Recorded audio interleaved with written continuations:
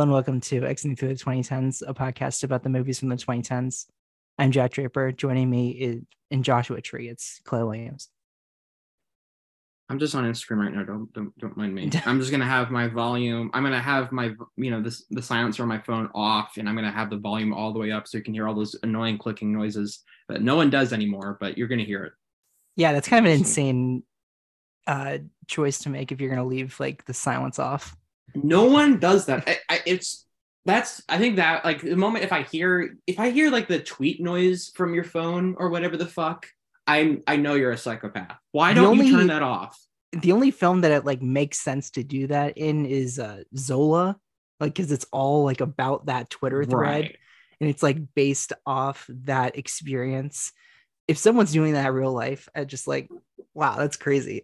Like, do you really need to like, I don't know, like the vibrations that should be enough to like tell you. I know, and it's also like, who needs those noises? No one needs those noises. It's truly the most useless noises on God's green earth. And also, it's like those people who talk on the phone in public on speakerphone. Those people are fucking psychopaths. I don't want to hear your conversation. I don't fucking like. It's crazy. It's so disruptive. This is how we're starting off hot. On speakerphone or on FaceTime? Oh yeah, FaceTime in public, man. No, it's speakerphone because those are usually louder. It's also just a bizarre choice in general. Like FaceTime, I don't know. Like I can justify that, but like speaker. This one time I was at my university's library and someone was on Zoom on FaceTime or Zoom on their phone. It's like that with like no speaker. It's like it's you insane. Just hear their conversation. Yeah, and they're like trying to be quiet and considerate, but it's like there's no way around. There's no way around. No, that. Yeah, that's man, society, man. I don't know. I think we should just nuke it. I think we're done. I think we can call it a day. Yeah, I think sometimes we're like forgetting the social part of like social media. And it's like I see. Yeah, I know. Starting out hot. Yeah, I know. Oh man, like you said. That's just like maybe also we should start out with what we've been starting recently, or what we've been watching recently, rather. I haven't. So I have watched a movie that was not for this podcast. Fun fact. I know it's crazy. Who knew I could watch movies? I didn't know that was possible. I saw two, in fact. I'm going fucking nuts, dude. I watched two movies that were not related in the same day. Podcast. No, I'm not that crazy. Oh, okay. We gotta tone it down. I know. Just calm down. Like, calm down. You're going nuts. I watched Lost Bullet 2. It's a sequel to a French action, or is it Belgian or French? Yeah, same thing. An action film on Netflix. It's a sequel to the 2020 film that's also great. Both good movies. The first one's better. Second one has some pacing issues. But the car, like, it puts Fast and Furious to shame. Like the recent Fast and Furious movies, it puts it to shame with their car chases. It's not as bombastic, of course, because it's not even close to the same budget, and it's actually grounded in some form of realism. But just the car chases and the shit they do with cars in general and how they film it is just, it's incredible. Give me 50 of them. I'll take them all. They're great. And then I randomly watched the first Universal Soldier, the Roland Emmerich one. That was it was just random on HBO Max. I'm like, because I want to watch the recent direct-to-video ones. Mm-hmm. Because so many people have recommended that, and I don't know. It just felt like it needed to happen, and I haven't. And you filled in that gap. Yeah, and I have watched like almost nothing from Van Damme. Absolutely nothing. And as an action junkie as myself, that's kind of crazy to say, but I truly haven't barely seen any single Van Damme film. I think the only thing I've seen is like, he's like in the Kung Fu Pandas, and I saw Expendables 2, and that's a crime. That's a crime. Yeah. I should be tried at the Hague. But it's pretty deplorable. But I mean, granted, I haven't either. But also, I'm me. Yeah. Early Roland Emmerich, that sounds interesting. Like as a like what does that look like stylistically? I guess by technicality, that's my favorite movie of the ones I've seen from him. And I haven't seen a ton, but like Independence Day and like fucking the Independence Day 2, and actually I think that's literally it. What's so what's the what's the movies. subtitle? Can you remember? Resurgence. Okay, yeah. I'm not, Everyone knows that where they movie, were. that movie 94 scarred too. me, so Yeah, because we yeah, covered that, for God's yeah. sakes. Oh yeah. Universal Soldier is good. I think people who think Van Damme or uh, Dolph Lundgren are bad actors, if you think that means you only think acting requires line delivery, and you're stupid. Hmm. That's my opinion. It's so much more. They're physically amazing actors. What they do with their face and their eyes is great. They're so expressive. They're truly. I mean, they're not. I wouldn't say like like one of the great actors to ever live, but they're giving pretty good performances. I mean, Lundgren is like fucking eating up every scene he has. Van Damme is like asked to do like barely anything. Like he has to just be so expressive of his eyes. He's like basically asked to be playing a robot, but it trying to remember that it's human in a way. I mean, that's not exactly the plot. That's more of like a metaphorical way to explain his character psyche. But yeah, it's good. Solid action, fun 90s cheese. It's good. Mm-hmm. Yeah. 3.5. Excellent. Yeah. 3.5. I'll be curious to see when you get to those sequels and like the Well, yeah, drop I off. first I was gonna like, okay, I'll just watch all of them, and then I realized like the first two sequels don't even have Van Damme in it, and it's like barely anyone has actually seen them, and so I'm gonna and like one has Burt Reynolds apparently, and do you want to guess how many times it's been logged on Letterboxd? Like, is it in the hundreds? Is there? Yes. Yeah. It That's says crazy. Burt. This is the third film in the series, and it has Burt Reynolds in it. 500. 500. 500 people have logged it on Letterboxd. And then Van Damme comes back in the like the fourth one, and apparently that's bad. And so I think I'm just gonna watch like the last two that are apparently good, that were like direct to video, like return to form.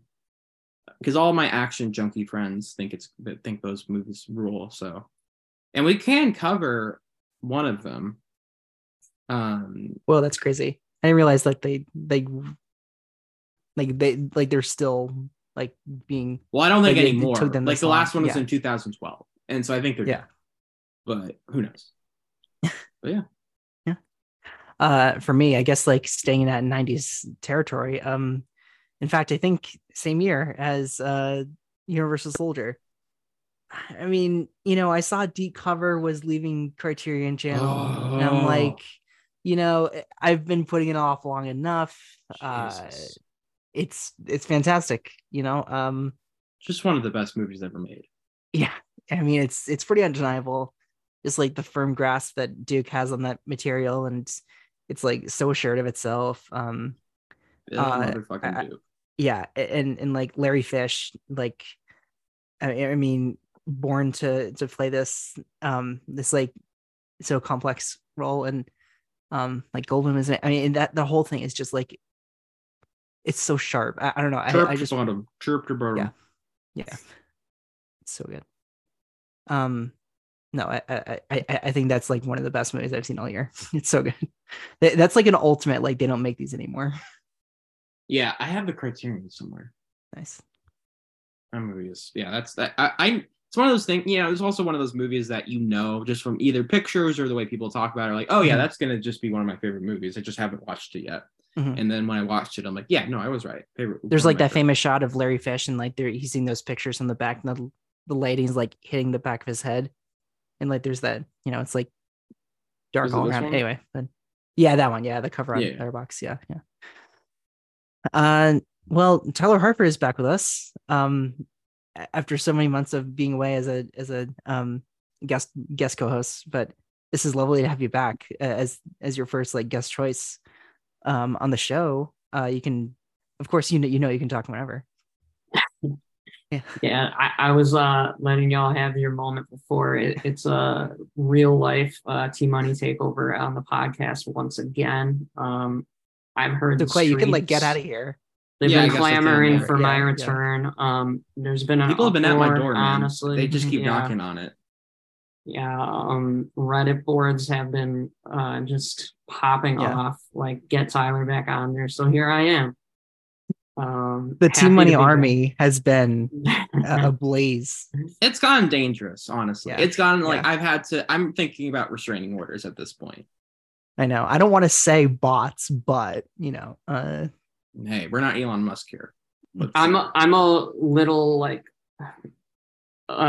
Taylor Swift. Like I have my Swifties. Yeah, and I've noticed that, and it's starting. And I've actually been meaning to talk to you about this. It's starting to become a problem. It's a little toxic. Yeah, it's starting to become an issue. Like I can't even go to the store anymore, and they're accosting me on the street. It's fucked up. It's fucked up.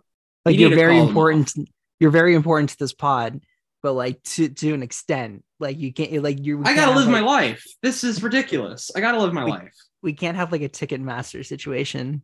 Whatever our equivalent would that be? We are being investigated by the FTC, though. We do have to say that.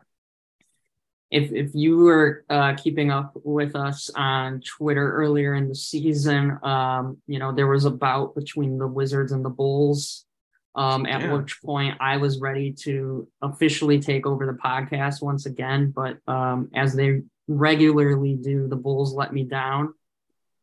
So Clay will be retaining his position. Oh, of course, yeah. Of course. I mean, it was never in doubt. I never in doubt. What have you been watching lately, man? Yeah. I have. I don't. We can watch talk about movies TV anymore. We can guys. talk about TV. I don't. We're not. I don't watch movies anymore too. We're perfect, lovely. Finally, someone on this podcast who just doesn't watch movies anymore. It's a dead medium, honestly. We just don't really fuck with it anymore. That's so funny.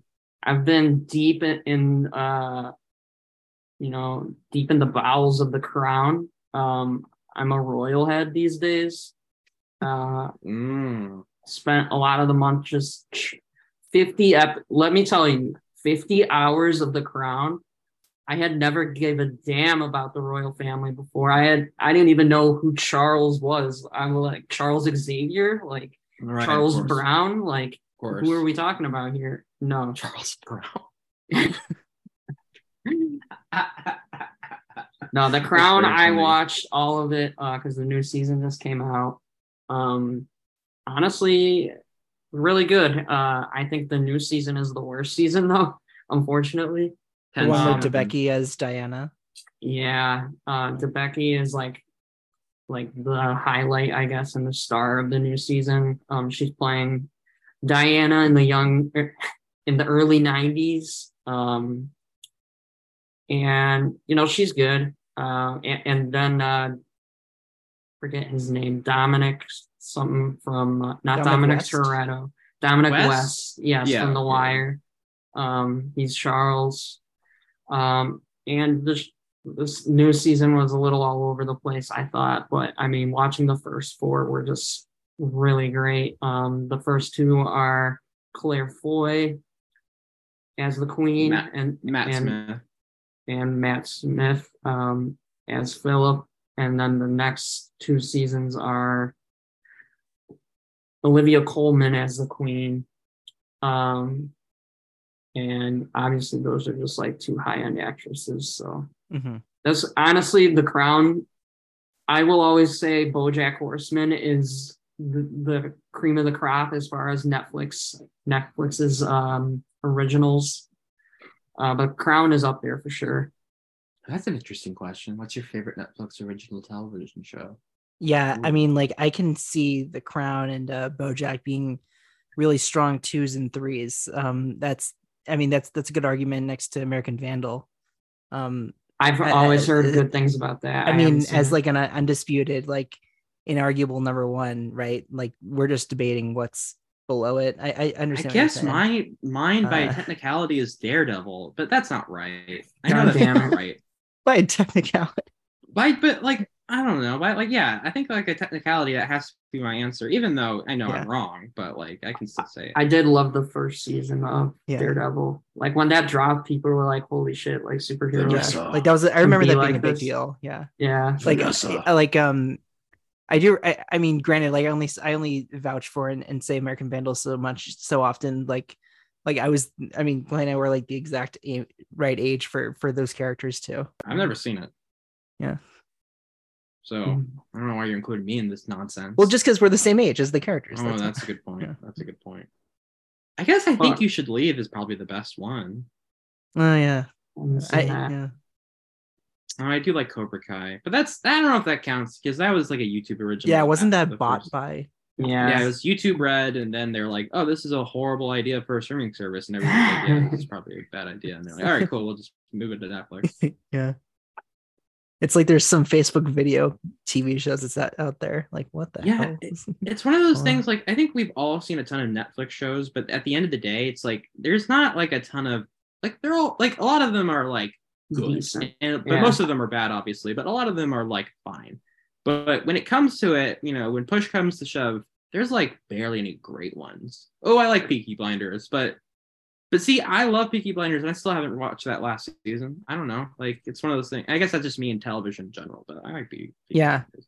Like, does Netflix have their Sopranos, where it's like going to be considered one of the great TV shows ever? Yeah, and Peaky Blinders, that's like a BBC thing. That's not even Netflix. Yeah. And I understand, like that's like a very high bar, but still, it's like if they're going to be considered a streaming giant, I feel. Well, that's they want to think themselves that way, and they're not, and it's interesting. Yeah, I guess they haven't had. I mean, the closest one they've had to that, just in terms of like awards, would be The Crown. Yes, I know that's got a lot of awards recognition. Deservedly so. There's really good. Has any of their Mindhunter? Oh, never mind. Yeah, no, Mindhunter. That's the best thing they've ever done. Yeah. Oh, okay. Yeah, that's. I kind of thought like cheating. Yeah, that's cheating. But yeah, that's the best thing. Yeah, that show's impeccable. You guys remember Mindhunter? That was Jeez. What the hell, David? Come on. He took a long time. Yeah. Okay, I know, and he overspent. I know he like burnt. Like I know he went up to Netflix executives and like burned it on fire in front of them and laughed in their face. But still, come on, like just.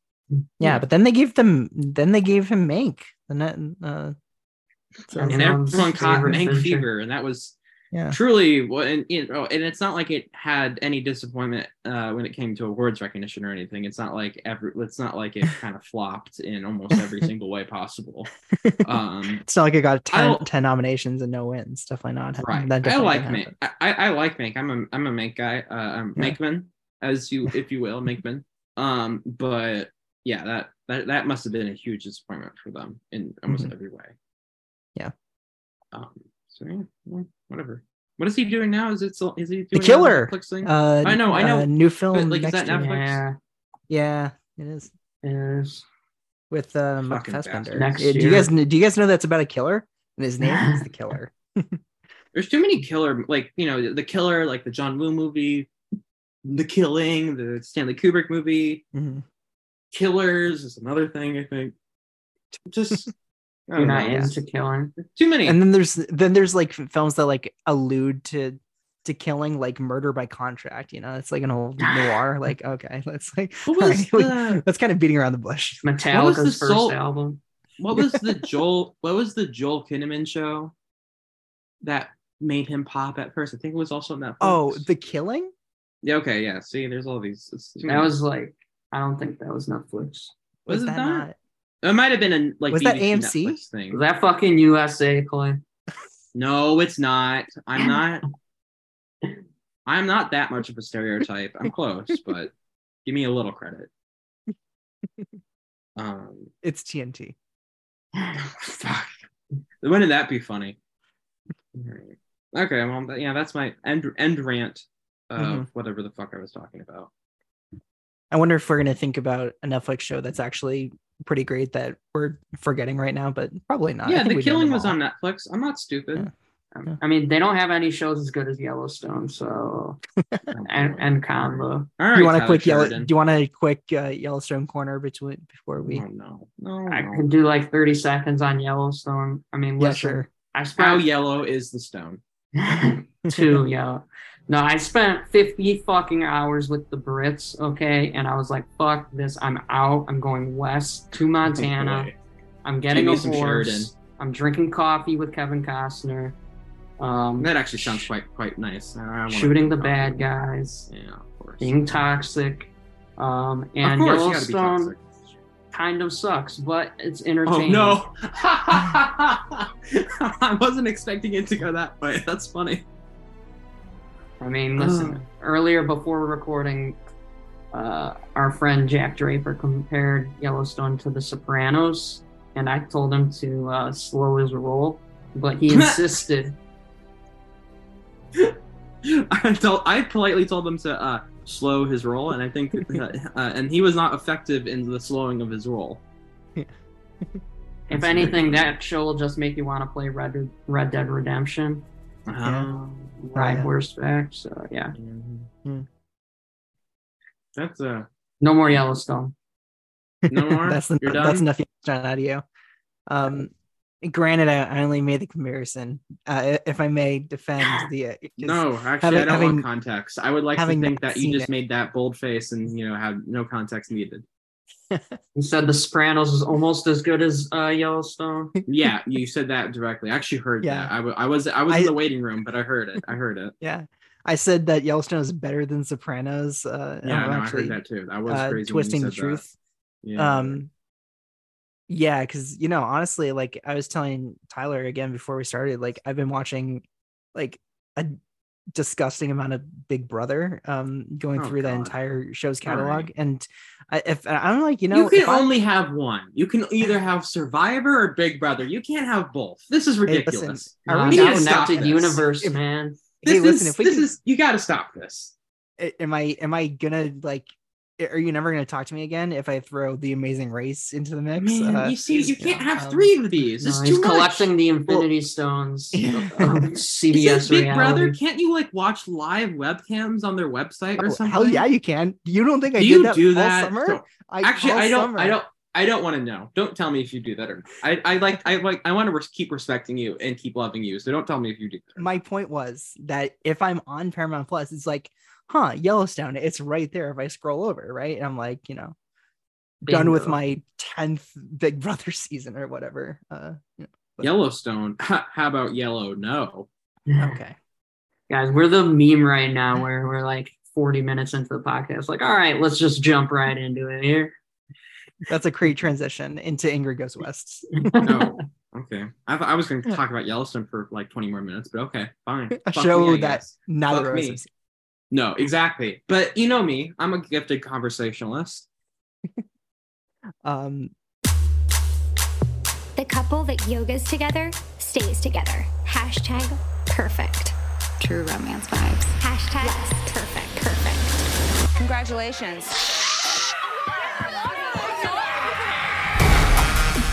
Oh my God, it's Ingrid Thorburn. I thought she was in an insane asylum.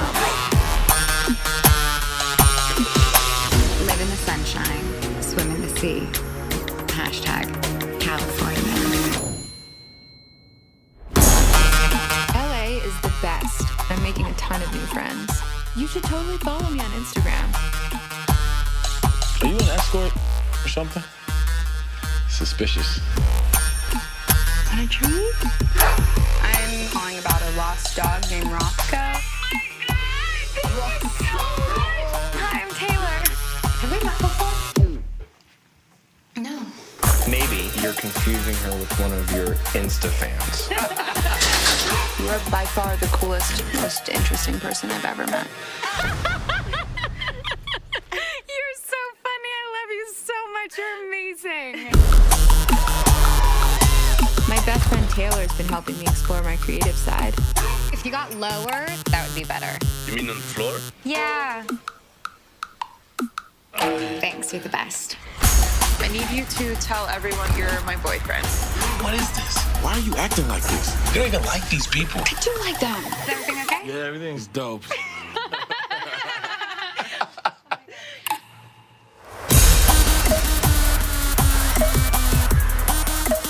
Nikki, where's my phone? Your password to your phone is my sister's birthday. I'm not a psychopath. I own you. I just want to be her friend. Are you actually insane?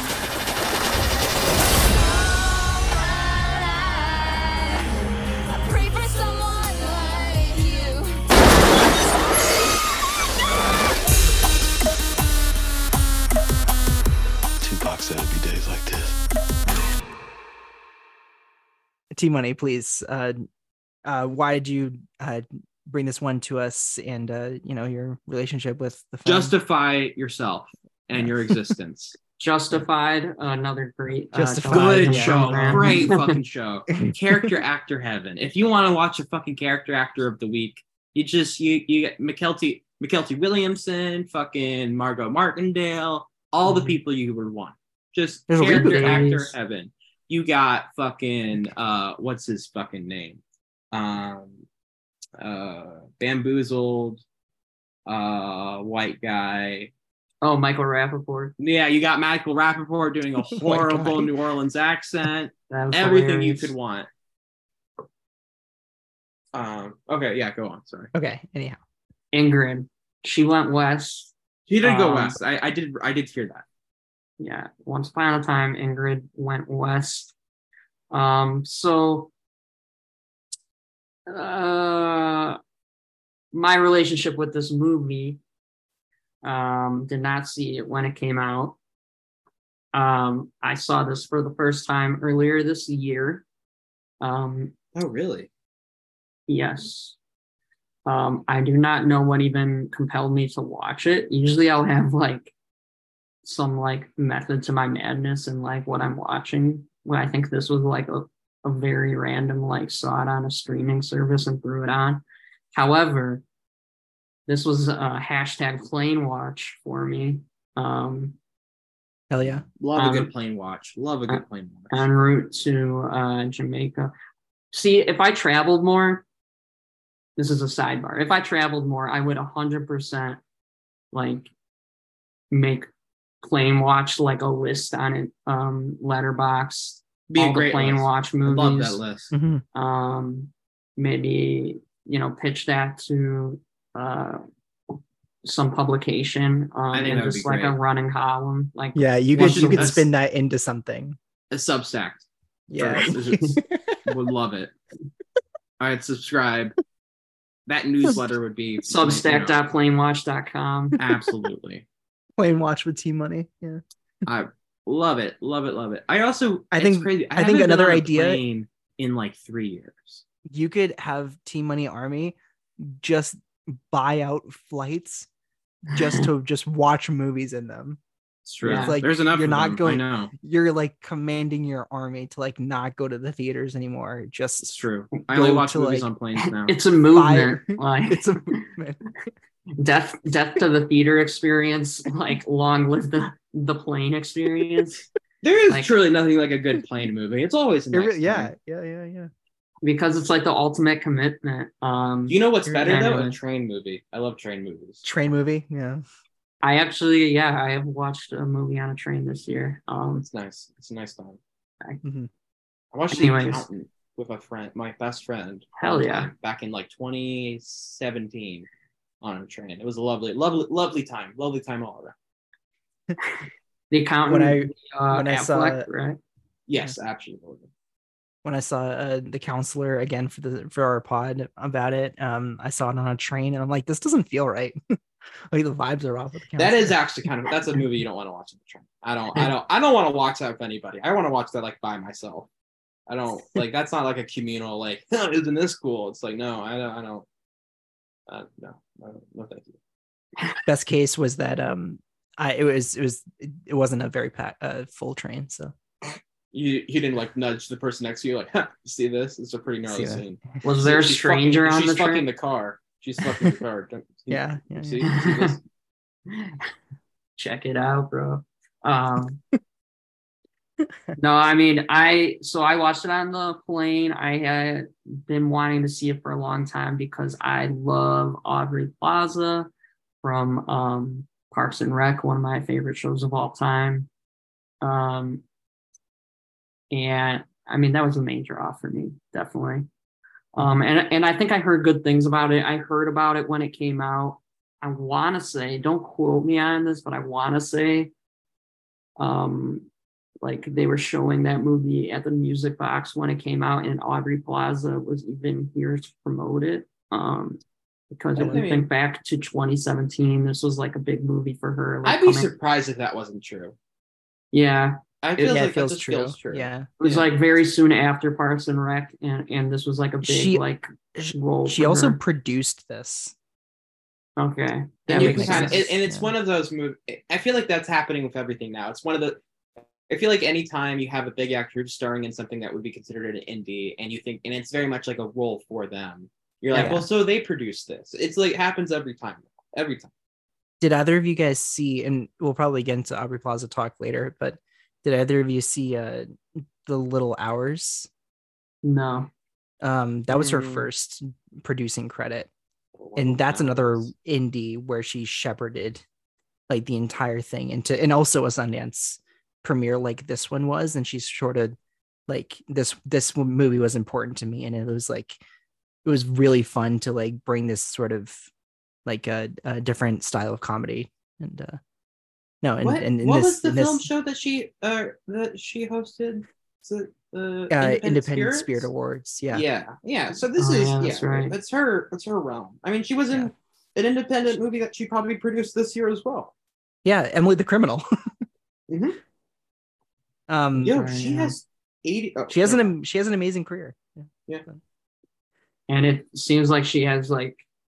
I mean, I don't think we should get into the full Plaza conversation yet, but it seems like she has like really like expansive taste in cinema and everything. Like, yeah, for sure. I don't know if she's been in the Criterion Closet or whatever, but I've definitely seen her like put out like lists or whatever of her favorite movies. And our good friend Mitchell, did they interviewed? That's her, right. Yeah, yes. Mitchell interviewed Aubrey Plaza for The Criminal. Yeah, that's right. Yeah, and she had like a ton of like, you know, it's one of the like, I think like her first pick was some Cassavetes film. And it's just like, that like she's hardcore. Yeah, she went to NYU. Which you wouldn't have expected just from watching her on Parks and Rec. Absolutely. Truly a different person. Yeah, it's pretty cool.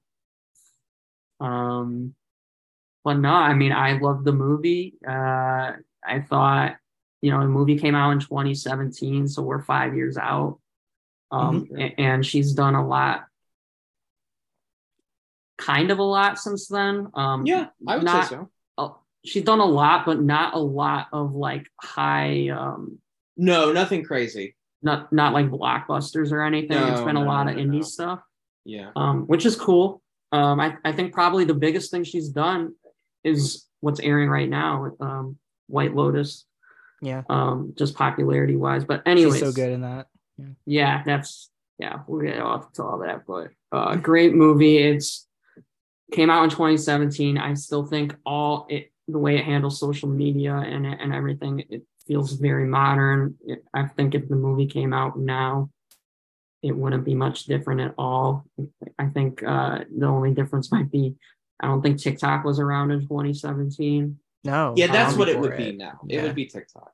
Right. That's the main difference. But yeah, I loved it, and rewatching it for the pod, I mean, I think I loved it even more, honestly, the second time around. So how long was the distance between you watching it for the first time and you rewatching it? You said it was in the summer, I think. Yeah, in the summer, so about 6 months. Yeah, all right. Yeah. The movie's like so smart and well realized, I think, and it does remind me of this movie that I think would be the version of it if it came out in 2022, called Not Okay, with Zoe Deutsch. It's fine. I think that Ingrid is a much more interesting character than the Deutsch character in Not Okay. That one's a little bit more hollow, but this one I saw half of, I guess, because interesting. I saw in 2017 with my sister, and we, you know, I heard good things out of Sundance, and we both thought the idea of the film like sounded really cool. We got to, you know, she pepper sprays Meredith Hagner in the face at her wedding, and she gets noticed at the grocery store, and she keys the car. The projector breaks. And they were like, this sucks. I don't even know if that's half. That's like a fifth. Oh yeah. I was like really loose with half, but and then they give us vouchers. I forget, we used it for something else, but I think we used it on Star Wars: The Last Jedi, maybe. But not a bad choice. But and then finally got to see the rest for this, because it was just like, it was one of those things where it's like, oh yeah, I should finish that, and then I just you put it off and you're just like, oh, yeah, exactly. It is one of those things where you're just like, I don't know, like it's hard to kind of come back to something once it started. That's why I people always tell me about how like they'll watch a half a movie here and then the rest half later, and not me. I don't know. That's just not. Yeah, that's kind of crazy. Like you only like you if heard that, like forced. Like I would never like voluntarily do that. Right. Yeah. People will say, "Oh yeah, I watched the first half last night. I'll finish it tomorrow." I'm just like, what the fuck are you talking about? Like you heard that a lot when The Irishman was coming out. Like someone like made that post like splitting into 4 sections. Ridiculous. Like what is like how dare you? Ridiculous. It's like I know, and I'm sorry, no one can ever fucking tell me unless you have that time somewhere. You do. I know all of your viewing habits, you fucking cretins. Come on. Yeah, but like I knew the premise and like the cast, like it sounded really interesting, and yeah, like Tyler, the like Aubrey Plaza starring role sounded so interesting, because like her as a celebrity and as a screen presence, like it's just like is so interesting. Like I can't compare her to anyone else. Yeah, she's definitely like an idiosyncratic person, just in general. And I think sometimes that word nowadays can be taken as like you roll your eyes the moment you hear it, because it all feels kind of forced now. These different like, oh, look at me, I'm kind of off the wall or whatever. She's one of those people who is like, it's genuine, because you'll see cracks in that. You'll see like genuine emotion or like or genuine like thoughts and opinions and stuff. And other times you're just like, then she like becomes an enigma again. But yeah, it's like fucking she's one of those people who I'm not annoyed by her antics. Like when she's always a really funny guest on like talk shows. Yeah, I was just gonna say, what'd she do? She licked Colbert's face at one point. Yeah, it's like, and she's on Hot Ones. Right, and it's like she has her, and that's the thing. And it's interesting that she's been kind of able to escape the April Ludgate, but also embrace it in a way. Mm-hmm. Because the whole thing of April is like you can never tell when she was actually like being genuine, because everything is like either like a lie or sarcastic or like ironic. And I don't think she's quite like that, but she has those shades of her. But it's very much like she is very much Aubrey Plaza. Like then you'll catch her in a conversation about fucking Cassavetes or something, and then you're like, okay, this is her. Oh yeah, she's been making the right moves, even though like I think, and the moment she's done with Parks and Rec, she has like a few hiccups. She has like what's this, like, like these kind of random comedies, and then she's in like these studio comedies where she's like pawned off as like a supporting character, like Dirty Grandpa and Mike and Dave Needed Wedding Dates or whatever. And she's in a show, but I think, and this is gonna sound a little cringy, but I think the shift is the back-to-back of Legion and Ingrid Goes West. That's when people are like, okay, she's making like real like this is like these are real choices she's making. She's making a turn in her career, not necessarily from something that isn't her. Like I don't think these were totally unexpected turns. Maybe Legion a little bit so, because that character is really fucked up. But it's the idea of her making these very distinct on purpose choices of how she wants to be seen from now on. So I think those are the two projects that started that. Those projects happened in 2017.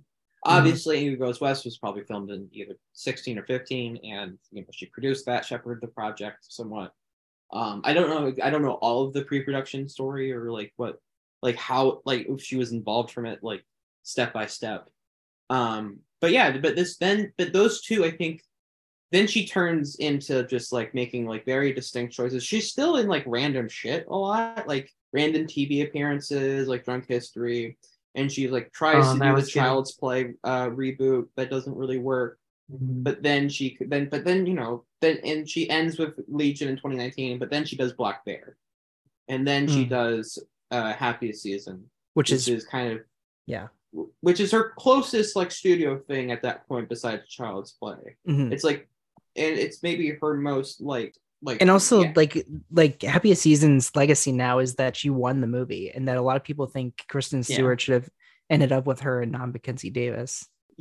She wasn't like being like quote unquote like Aubrey Plaza like persona, right? She wasn't that being we're used the ditzy enigma who you can never really. No, she was like being like a person. Like a person, yeah. And and I think that's when she like kind of planted her flag as one of the most likable actresses in Hollywood.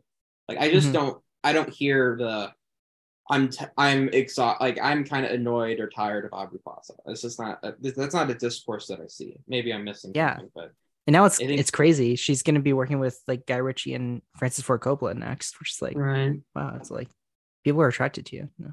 Right, and Black Bear is like a big success. I mean, I don't know if it's financially successful, but it's a big critical success, and I think it's like a super worthy project to have under your belt. I certainly liked it a lot. I know some people loved it. I know some people didn't. I don't think it was necessarily divisive, but people have various. I guess the curious case with that one is like it was just kind of like shoved in the pandemic, like okay, have this, and then like, right. I mean, it's still like it was on Hulu. I think it's still there was.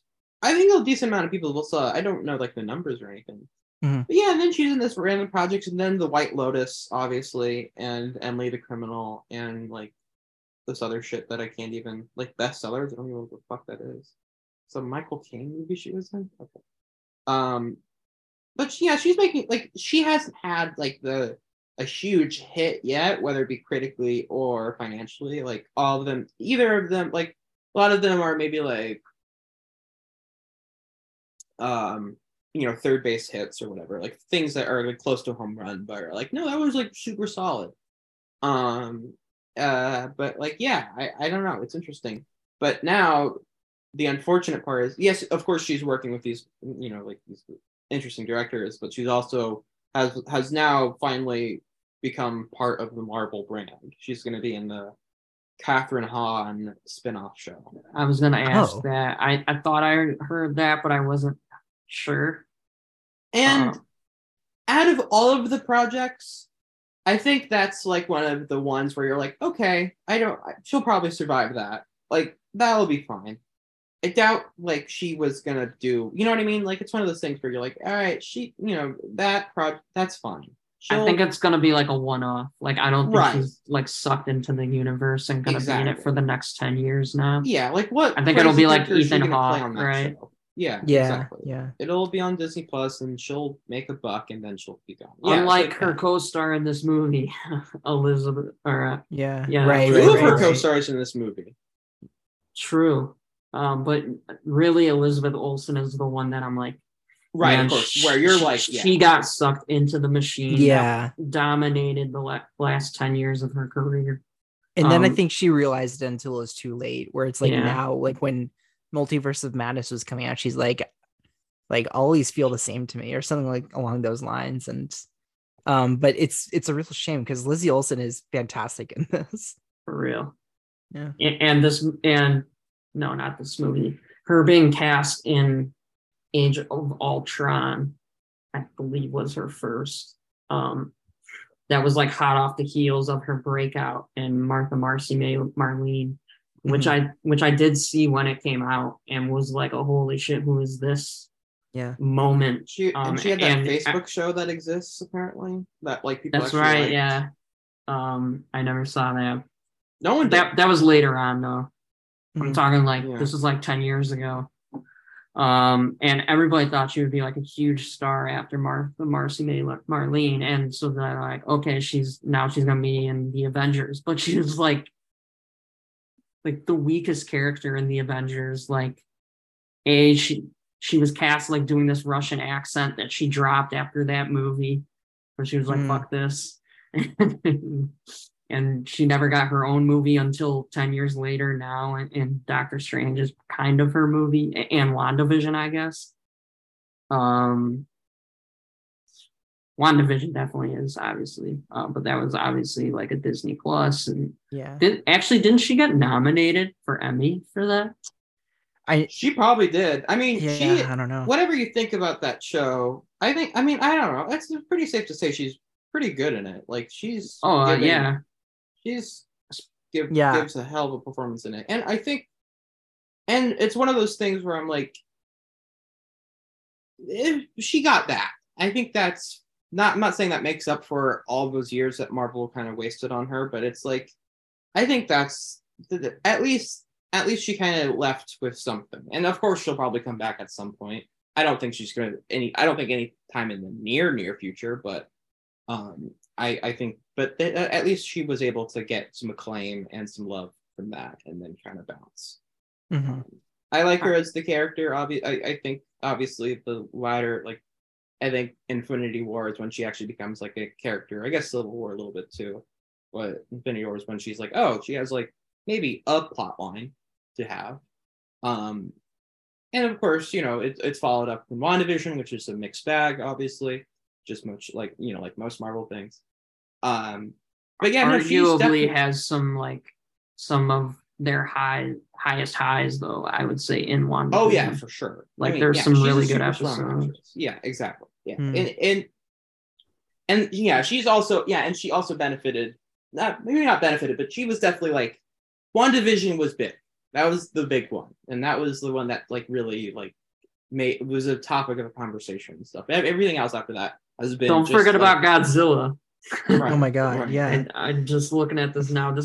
That's literally like the only notable like big name thing she's had outside of the Marvel stuff. And I mean, speaking of Sheridan, but also Wind River. Yeah. Yeah, like it's nuts because it's like, going through the filmography again, it's like not even that many movies that aren't real, but it's just literally nothing in between MCU stuff.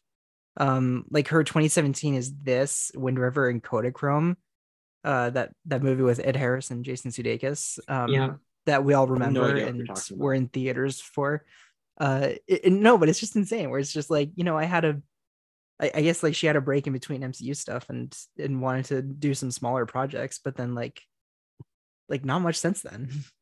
I have to see Wind River now.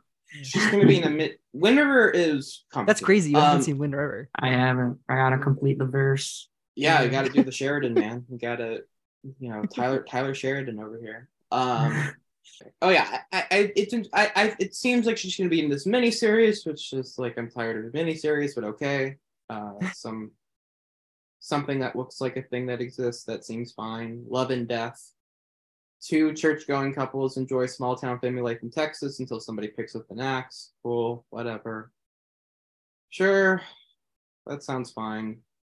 It's directed by someone who also directs a lot of television.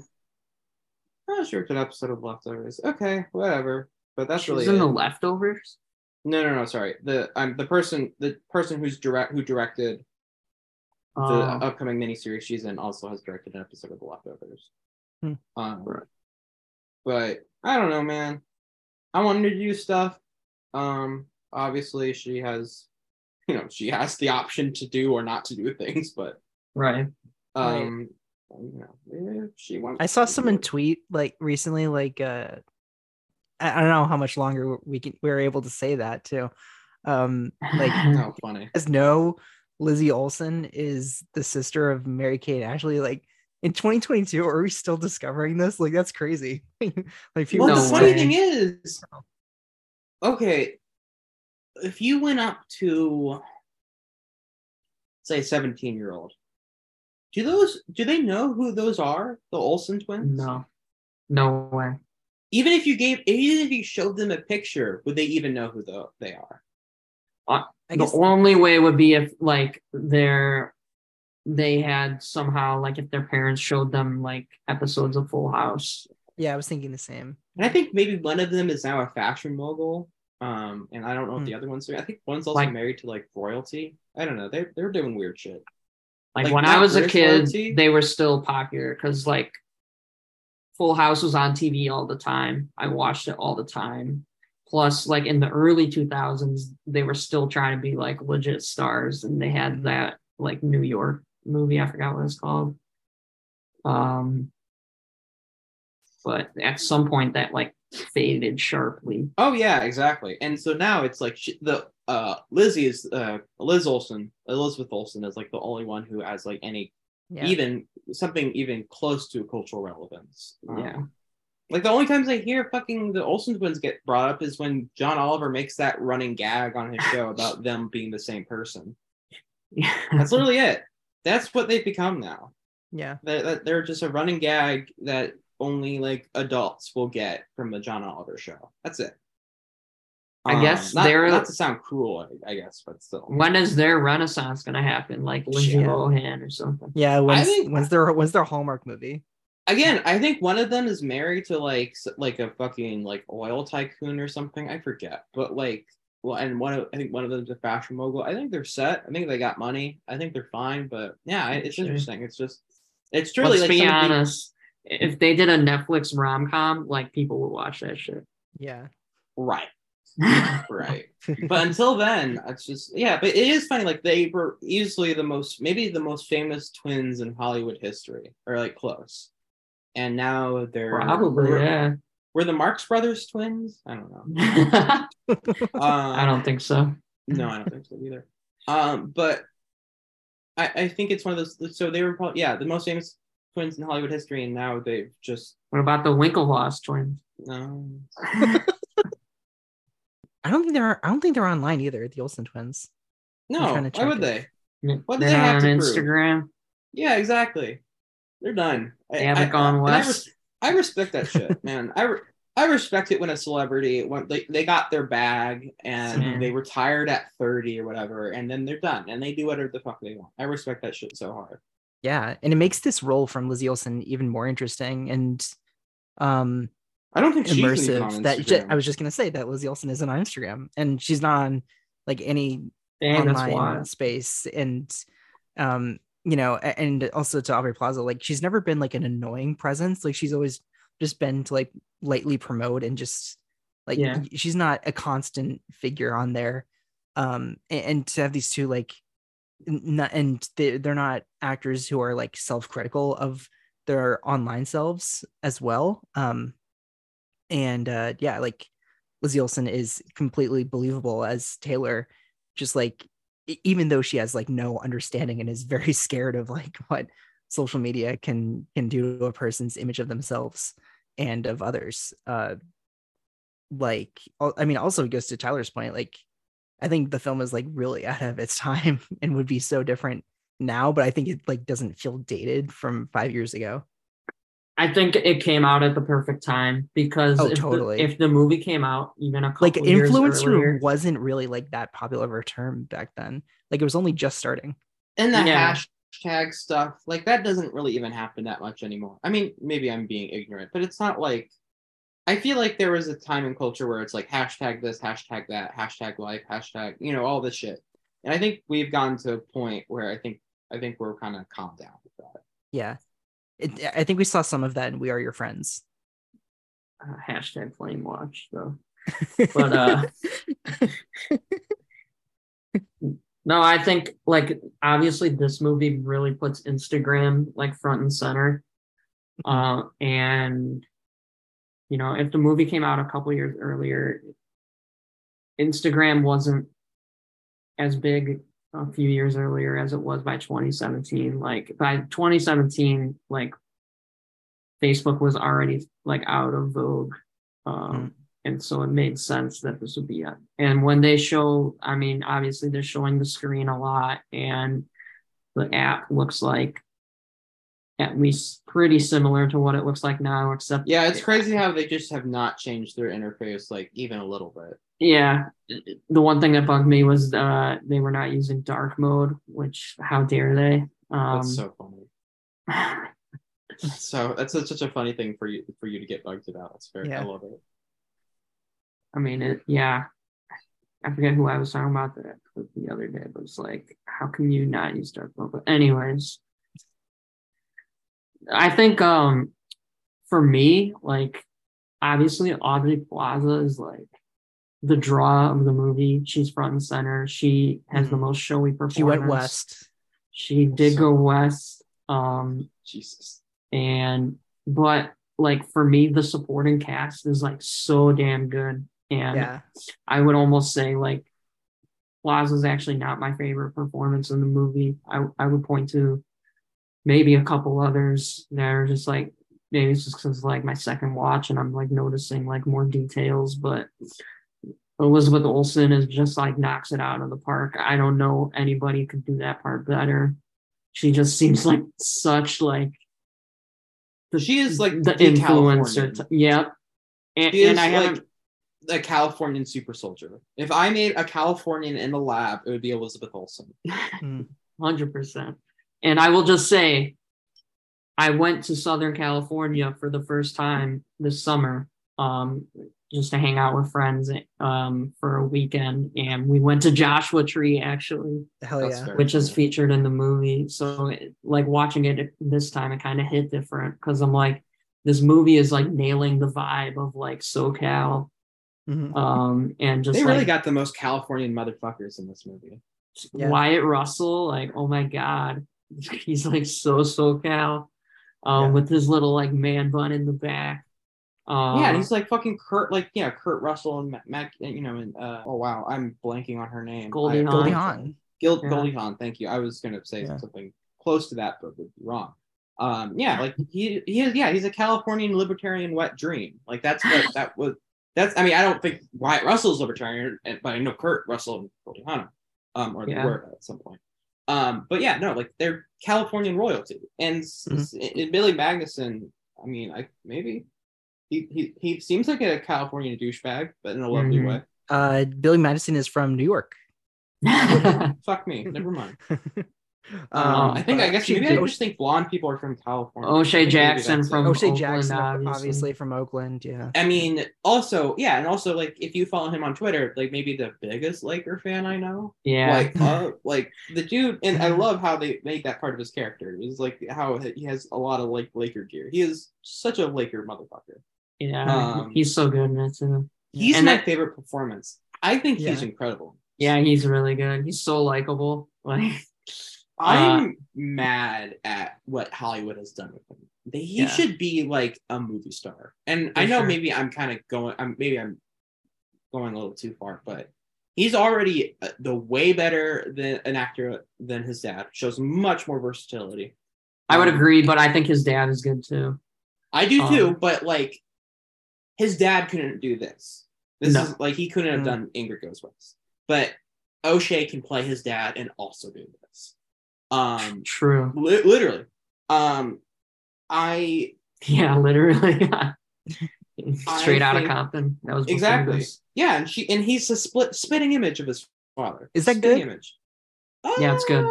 Yeah. I mean, it's like it's a puff piece, but it's good. It's as far as those kind of movies go, I think it's one of the better I think ones. that's the perfect way to put it. Yeah. Those movies that usually suck, that one doesn't suck. That's how I would put it. Right. That's cool. The soundtracks, of course, like it's one of those things that's like Bohemian Rhapsody was so bad that soundtrack couldn't save it. But like Straight Outta Compton is like it's such good music, and it's and F. Gary Gray is just not a bad director. Have you seen Fast 8? Like Men in Black International? Okay, Fast 8 maybe he gets shit for, but if you read anything about Men in Black International, he didn't direct that movie. Really? Oh yeah, not even a little bit. Which is whatever, but like he makes solid stuff. I don't think I do not think he's a bad director. Straight Outta Compton was a hit. Hey guys, be cool. All right. That's true. Oh my gosh. True. Let's be cool. That was him. I didn't know. Yeah. It's cool to see that O'Shea Jackson is going to be in Cocaine Bear next year, which is a very exciting although project. directed by Elizabeth Banks. Banks, yeah. Lizzie Banks. Yeah, someone who doesn't. Yeah, and he was in the Obi-Wan show. I'm pretty sure Cocaine Bear is one of Ray Liotta's last projects as well. Oh, interesting. He was in Obi-Wan? I do not remember that, and I watched that show. I know, that's the thing. He was in it for like, and he was good for what he was given, but it was such a bummer because his character was nothing. He was given nothing, and you can tell he's a huge nerd. I mean, that's why he's in like the Godzilla movie. Like he was in Godzilla King of the Monsters. I forgot he was in that too. Well, I don't even remember him in that. No, he's legit good in what's the heist movie? Den of Thieves. Den of Thieves. Oh dang! Yeah, it's one of those movies that's another thing that's super Clay for, but I haven't watched it yet. Dang, that movie. Ty, are you gonna bring Den of Thieves to the pod? Dude, let's just end this podcast right now. But yeah, they're making a sequel. Oh shit! Yes, they are. But he's insanely charming in this. And I think anytime I see him, I'm super pleased and surprised and really taken aback at how good of an actor he is. I want him in more things. Apparently he's in Just Mercy. I have not seen that, but he's probably great in it. He's in Long Shot. He's probably great in it. He's just always given something and he knocks it out of the park. Even though the role is pretty shitty. No, he just has a natural charisma, and I think Great follow on Twitter. I remember like back like before the LeBron era of the Lakers, like at the end of the Kobe era, like he would always be like tweeting through it. It was good stuff. Yeah, he's a ride or die Laker fan. Yeah. He's also a huge nerd. I mean, like I said, he's like a huge Godzilla nerd, loves Star Wars. Like, so I bet a lot of that Batman shit is kind of him. Like, yeah, it is. Yeah, he said so in interviews. Like, yeah, that was pretty much like he texted Aubrey like, "I'm Batman," but like that was the first text they had ever sent. It's crazy. And it was like out of context. Kid. That's hilarious. And it was, and Aubrey Plaza was telling the story where he was like, "Yeah, I didn't know, like, I hadn't read the script yet. Like, I just texted that, like, without knowing my character." Okay, well, now that's bizarre. Okay, yeah, and she tells the story where it's like her, Matt Spicer, and O'Shea Jackson were meeting, and or it's just like, yeah, wait, you guys want me to play a part in a movie? And she just got like the "I'm Batman" text from O'Shea. Like, what? But that's very fun. Yeah, no, it's insane. Here we go. Okay, here's the medium version. He was a presenter at an award show with me. I had like a very brief moment of eye contact with him. I had just read the script, so it was fresh in my mind. And then on Twitter that night, he tweeted me like a joke, something that was like, "Yo, at Evil Hag throwing me shade backstage" or something, and I didn't understand what that meant, and I didn't understand what he was talking about. But then I thought like, oh, he's like, cosmically like sending me a message, and I was thinking about the script a lot, and I thought, well, maybe he would be a great Dan Pinto. And so you all know that Dan Pinto was obsessed with Batman, which is important for this story, because I basically DM'd him on Twitter and I said, "Hey, I just read a script. It's really interesting and maybe you would want to be in it. And if you want to hear more about it, here's my cell phone and my email address. And like, maybe you'd like to be in it. I don't know. It was just an idea I had." And I wasn't really expecting anything. And then I kind of let that go. And then a couple days later, I got a text message from an unknown number that said, "Yo, what's up? It's Batman." And I read the text and immediately was like, well, it must be O'Shea, and he must want to do the movie. Yeah. He must have loved it, and he wants to do it. So I texted Spicer, and I said, I think he's in. I'm going to have a meeting with him and find out. And so we set a date to have a meeting, and we met at a bar at a reasonable hour. And things progressed. And I tried to play it cool at first, and I didn't mention the movie because I thought, this is a Hollywood business meeting. Let's not rush into anything. And and then somewhere along the line, I finally was like, all right, I'm going to say it. And I said, so do you want to do the movie? And he was like, what movie? And I was like, the Batman movie. And he was like, that I emailed you. And he was like, you don't have my email? And then I looked in my phone to find the email where I'd sent him the script, because of course I thought that he had read it, and I couldn't find the email. And then I realized that I didn't have his email. I'd never sent him the script.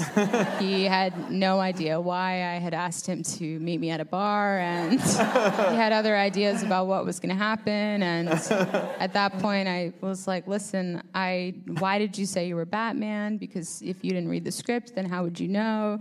And he said, I am Batman. That's just who I am, for real. And I was like, this is not up to us. This is some otherworldly stuff. And he couldn't believe that I thought I was in a Hollywood meeting. And I was like, we're making deals. And he was like, you're crazy. I thought we were on a date. And I was like, I don't know what's happening. So then basically I was, once we realized, he had never read the script, but in real life he thinks he's Batman, I was like, you are the character. And now I'm not doing the movie if you don't do it. So you have to do it or I will bail. So it became, and then I told Spicer, and then eventually he actually read the script, and then we just aggressively were like, you're doing it. You have to do it. You are Dan Pinto. And then he did it. Yeah, it's so crazy that Ice Cube's his father. Like one of the most, like at one point, one of the most intimidating rappers, like, maybe a Black Hebrew Israelite. I don't want to cast aspersions or allegations, but he honestly though he had a natural charisma in movies too. Like true, when but he was never starting out. I feel like you have to be somewhat on when you're around him. It feels like you can't necessarily leave your guard down. He's just, I don't know. Maybe I'm. Only I know what you mean. He's like a very more select. Yeah. He has more of a presence to him. Whereas his son is more of like a regular guy. Yeah, he's like a dude, sure. and that's funny because he grew up, probably very much like a. I mean, he grew up in Compton. Yeah, and like his son's probably like very much like a well-off rich kid, Californian who grew up around a lot of fame and stuff. So it's interesting. Yeah, he is one of those people who I'm like. It's kind of weird that you're normal. Like, you kind of shouldn't be normal. You should be like a rich person. Yeah, he should be. He should be like a troublemaker. Yeah. Well, it's not even a troublemaker. He just shouldn't be like. It shouldn't seem like I can walk up and be like, "Hey, how's it doing, man?" He's like, "Oh yeah, hey, cool. It's cool." It's like he should be like very much like high class, but he isn't. Like even a little bit. He's almost too. He's almost too like down to earth in a way. Maybe not too like. I'm not saying that's like a bad thing, but it surprises me. Again, like being a son of one of the most famous rappers of all time, and him just being like, "Yeah, no, I'm chill. I'm like, I love Godzilla, and I tweet about the Lakers. That's it. That's who he is. I love Batman. And it's just, it's just like, okay, that's interesting. I don't know. Like, it's interesting. No, I love him. I want him to do more things. I think he's incredible in this movie. I think he's so joyful and has a lot of different, like, he's always, like, even with how little he's been given, he's already shown an incredible amount of range in such a little part of his career. I just want him to do more. Yeah, there's this one interview where he was like, it was at Sundance, and the entire cast was asked, like, what's everyone's relationship with Instagram?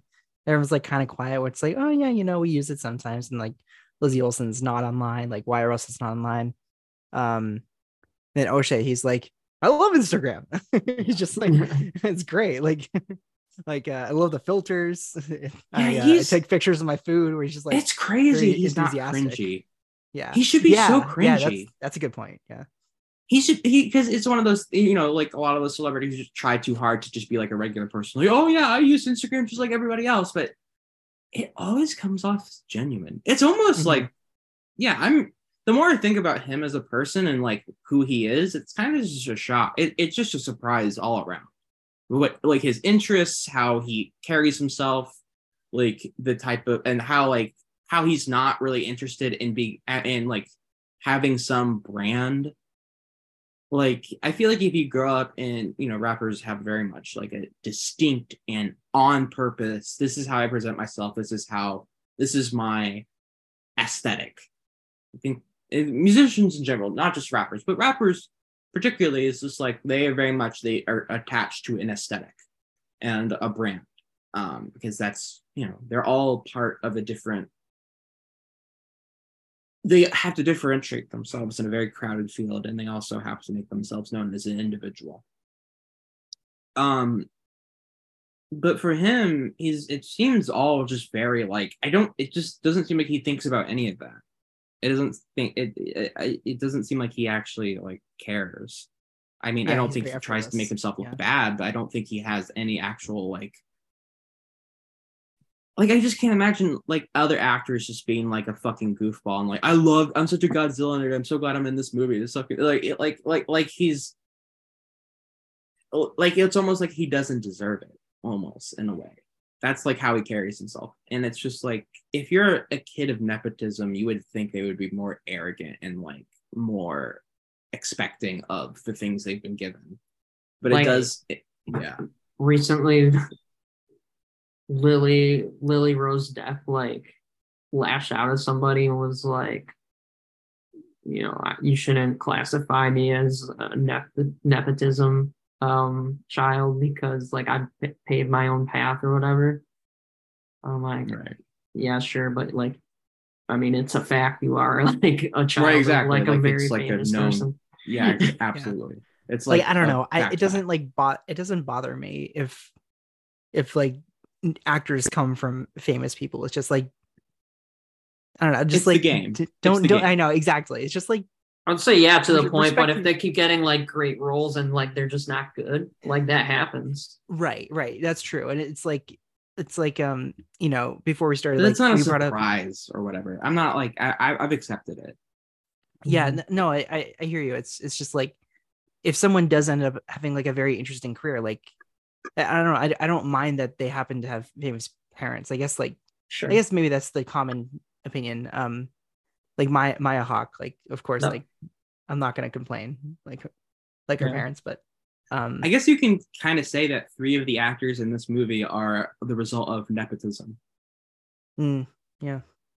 I mean, and I don't know if Elizabeth Olsen, like, is it nepotism if it's your siblings? I would think kind of. Yeah. I mean, like, considering how big of a deal Mary-Kate and Ashley were. Right. And I mean, she's obviously surpassed them in terms of. Well, that's the thing. I was also going to say they're all 3 amazing examples of nepotism. Like, if nepotism worked out this way, where you get Wyatt Russell, Elizabeth Olsen, and O.J. Jackson Jr., nepotism would be pretty cool. I would be pro nepotism. Yeah. Prepotism. Because these are 3 like perfect. Like, Wyatt is incredible. Elizabeth is incredible. O'Shea Jackson's incredible. I love all 3 of them. Yeah. And like, you need O'Shea Jackson to be like the moral center of the movie and have Daniel be this like good force where like you wouldn't suspect the landlord to be like so wholesome and actually selfless, where everybody else is just sort of like, they want to make friends and have actual partnerships and connections, but they're just going at it in like the most backwards and diabolical way, especially with Ingrid, where she's just like, I want to be famous she's like, I guess she's looking for fame, and she wants to be Taylor, but just going at it in like a pretty gross way. I love the pool party scene, like O'Shea Jackson in that scene, he's like just so chill, like he gets along with the brother, he's like, no, that's my homie, man. Like, and she's like, are you crazy? Like, this guy's insane. It's like, I love the vaping, of course. That's a great detail. Vaping throughout. I mean, I think that was one of the first times that I ever seen vaping on screen too. Because like, I guess that was the beginning. Yeah. No way. I think people were vaping before that. I don't know about on screen, but that's what. That's what.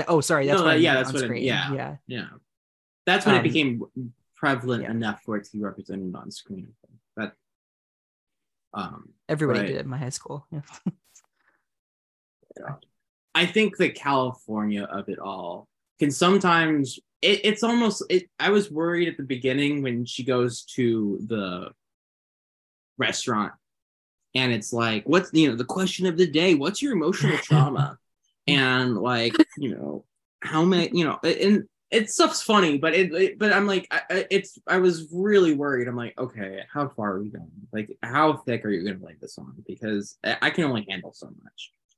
And I think for the most part, they handle it pretty well. I think I don't think they get too drawn into the Californication, shout out,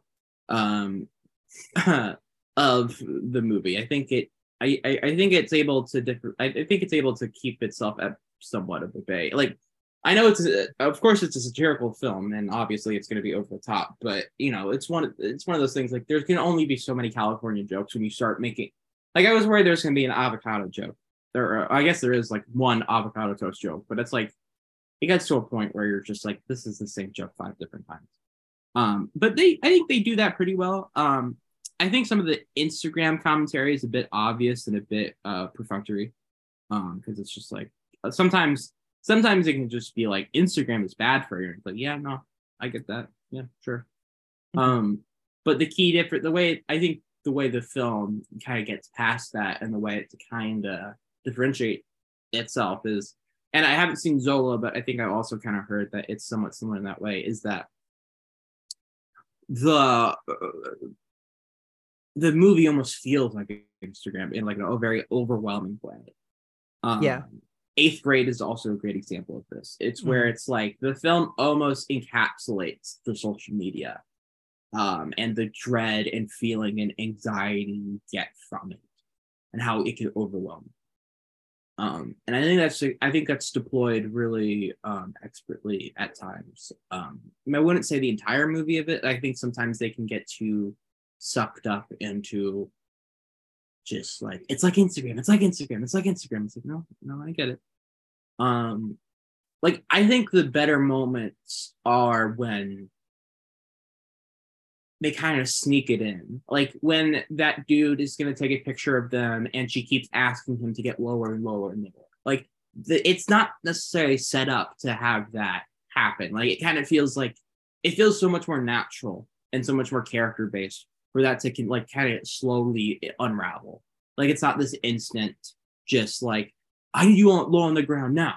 It's like, first he takes a picture, then she's like, no, and then it gets lower, then lower. Like, I think that timing and building up to that joke, I think, is really effective. And I think in other moments, it can be they kind of want to get straight to the joke rather than actually give the proper setup to make it feel more natural, rather than just like they thought of a fun thing to say about hippie and California culture or whatever. They just want to shove it in there as fast as possible. Like, I think when they build to it is when it's most effective. That makes sense to me. I mean, touching on 2 things that you mentioned, I would say first off, I haven't really said yet, but I found, especially on this watch, the second time, I found the movie like pretty hilarious. I found myself laughing out loud a lot throughout, which is honestly, it takes a lot for me.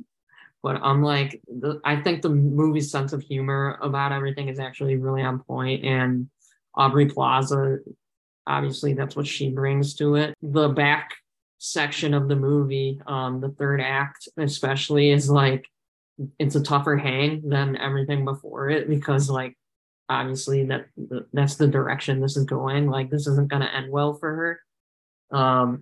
And so I like the early section of the movie a lot more, where it's like you're kind of hanging out with them in Southern California and it's like good vibes, and then things go south pretty quick. But touching off what you said, like the movie's like commentary on social media, I think what sets it apart for me is so much art that we see commenting about social media in contemporary society is centered around teenagers. And for me, what I love about this movie is that these characters are all like around 30. And I think that's really unique. showing how social media is in the lives of actual adults, not teenagers.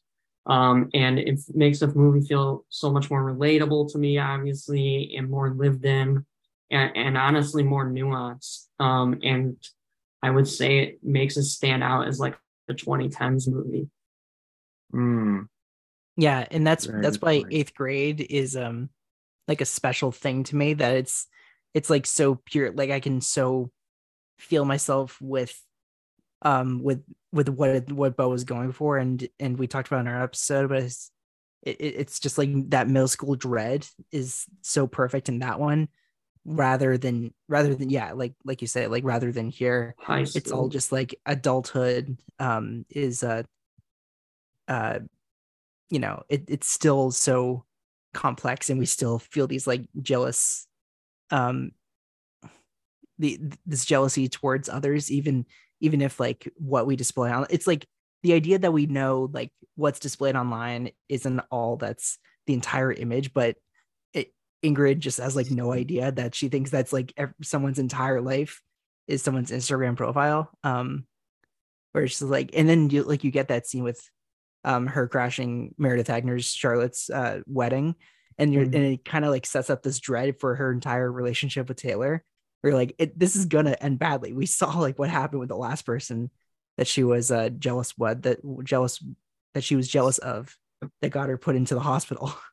And it's not like a matter of like if like it's gonna end poorly, but like when, which like sets up this like interesting conflict. I just couldn't like get over how new like the idea of like influencer culture was. And I think like as a pre-pandemic movie as well is really interesting, because like I think like from what I've seen, like now Taylor would still be doing like relatable content during the pandemic and trying to like seem like you can get your life together just from doing yoga and dieting and I don't know, just to like meditating, but yet it's someone like Ingrid thinking like, oh well, these things seem so natural and calming during lockdown. Like I can obtain that by befriending her and becoming her, but not like following the steps that she's doing, just like taking it. And yet it's just like, I don't know. I just feel like the same thing is going to happen 5 years ago. I think one thing the movie doesn't really get into that it probably would more now is like how Taylor would be like monetizing her following. Right. It's kind of just like, I mean, interestingly enough, the way Ingrid finds her is like in a magazine. Yeah. Which that honestly stands out. I mean, it would in 2017 too. It's like, how often do you pick up a magazine? But anyways, she looks her up on Instagram, and then Taylor, she just kind of like posts things and is like popular, but it doesn't seem she has like $250,000. There's no way she would be on a magazine if she had 250,000. There's no way. Yeah. She wasn't verified. I found that notable. Yeah. But it didn't seem like she was like making money off her posts, which it would certainly be the case now. Well, apparently she said that like I do really like, I think it's super interesting how she doesn't think of herself like, I don't even know if they use the word influencer once. They don't. And that's so fascinating to me because like you said, Jack, it's such a, I guess I don't know how new it is because there's always been some form of influencers, obviously, especially like from YouTube and Facebook and blah, blah, blah. But it is interesting how it is not necessarily, it hasn't felt super cemented in culture yet. It still feels relatively new. I mean, like we accepted it at that point, but we still weren't necessarily like used to the idea of people can just be influencers. I think after this movie, there was a label for it. Right. And before influencer, I think the closest thing that I could think of is YouTuber. But those were people that specifically made the gamers content and for Twitch streamer. the online. Yeah, exactly. Right. And it was, but I think influencer, when I think of that, it's someone that's a middle ground between celebrity and social media user, that they'll take a product to promote, but they are so obviously glamorous and but yet still try to appear relatable. And I think that's like the irony to me of what Ingrid misses in Taylor, that she's like can't see, like she's clearly hollow. And but you know, it's like when you get to that ending and she's basically saying like, you and I aren't the same yet. We're both the same, but we see the online space very differently. And it was just like, yeah, but you know, Taylor actually just like puts on like some sort of facade. But yeah, and I think I also just love the idea that she calls herself a photographer, as in she she photographs things to promote. At least that's how she puts it. And I think that's just something you can't even fathom an influencer describing themselves nowadays, because it's just obviously bullshit. Because she's not a photographer.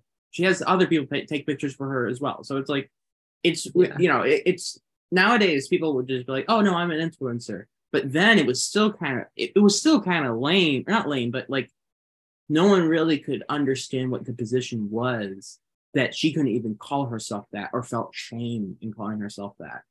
Because an influencer is just, when I hear the word, I feel icky. I think it's an icky thing to do. There's a stigma.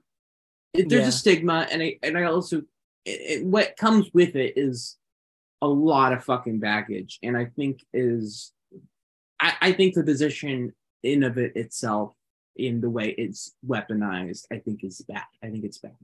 I don't think necessarily all influencers are bad people, but I think they're doing a bad thing. I don't think it's good for culture or for people in general. But whatever, the movie makes me fun on this. But yeah, so it's very much like approaching this and watching this. It is truly just like 2017, maybe even 2016. To really just kind of that can be the issue with these social media satires or like, you know, or commentaries. It's that social media is one of the most advancing and ever flowing, in fluid technological topics ever in their history. It just keeps on advancing and moving and changing in so many different ways. So it's almost like the moment you have that be a part of, or a major part of your project, whether it's like film, television, or a book or whatever, is that it almost instantly makes it dated. And so that was what I was kind of knowing that and approaching the film, knowing what it was about. I was very interested to see like how it would handle that. Does it feel so trapped in its time that it's hard to have real connection to it? And I think sometimes it is, and I think a lot of times it isn't. I think a lot of times it's able to maintain relevance and maintain, because I think the core of what makes social media a danger and addicting is still true. It's just employed in different ways. And we see different examples of it now. But like you guys said, TikTok would definitely be that would be what this movie is now. There is I would say maybe not necessarily, because keep in mind, like I said, these characters are like 30-ish. And I see. Yes, of course. No, that's a good point. That's a good point. You know, if the movie was about 20-year-olds, certainly, but true. These are adults. So maybe they wouldn't. Yeah. I think my counter argument to that would be that TikTok has had such a invasive effect on people so quickly that I think that would be like it's almost, it's just like, it feels like, and maybe I think everyone, to be honest, it just feels like I think everyone says this the moment a new social media platform comes up. I think people said this when Snapchat, but it just feels so impactful to how we operate as people. I think TikTok affecting the music industry and everything. Right, of course. And like how trends have become so much more. It's become such a active part in how we interact daily.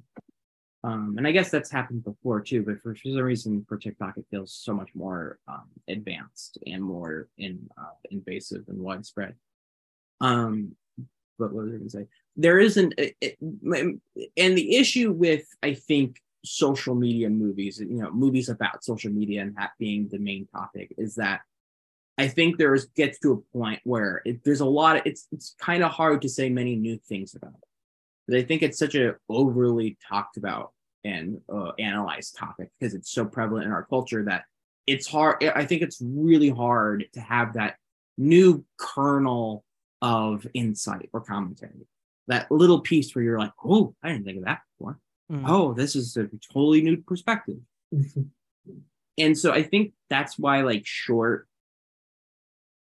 I'm glad this movie is as long as it is. Honestly, it could have been shorter for me as well, because I just noticed that you just start getting into repetition about what you're trying to say. You're almost you get close to saying the same thing 3 times in a row.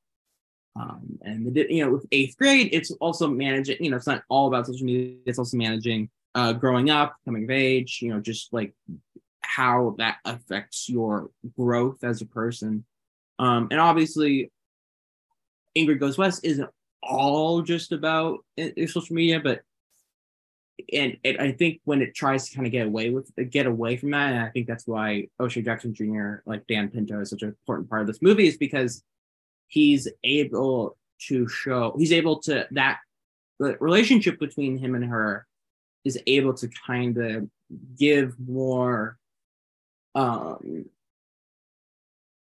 let other ideas breathe more, and have a little more fleshed out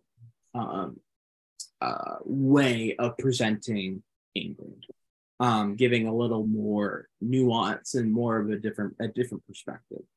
And that's why I think his performance, but also his role, I think, is why he's the MVP of the movie. But there's also just like an episode of the television show Evil that's all about TikTok and like how Evil is this, it's very much like there's not a lot of nuance to the show, but the way it portrays TikTok is so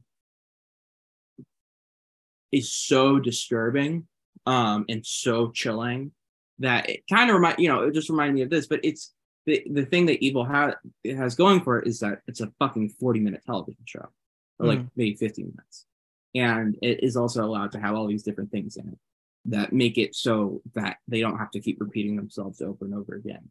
And that is my worry when it comes to these movies that is like, we're going to tackle social media, is that I get worried when that becomes such a crutch that they're just going to start repeating themselves because they have to do it for an hour and 30 minutes. And I haven't seen the Joey Deutsch movie, but from what I've heard, it just, it just weighs it on a bit thick. And it just it's like made its point 5 times already. Yeah. But I mean, what you said about the film in the beginning, it reminds me of like what I saw in Not Okay, where it's just like, okay, this does feel perfunctory and hollow, but I was thinking like I feel like better 2022 films more than Not Okay, which by the way, imagine like a mini series about like the social media space. That would be blow my brains out, and that'd be insane. But I was thinking like other 2022 films that kind of get at this idea of like what a modern influencer looks like is like, am I the only one here who's seen Triangle of Sadness? No, but I've also heard it suffers from a similar problem. Yeah, like the character of the model, played by who just passed, Charlie Dean.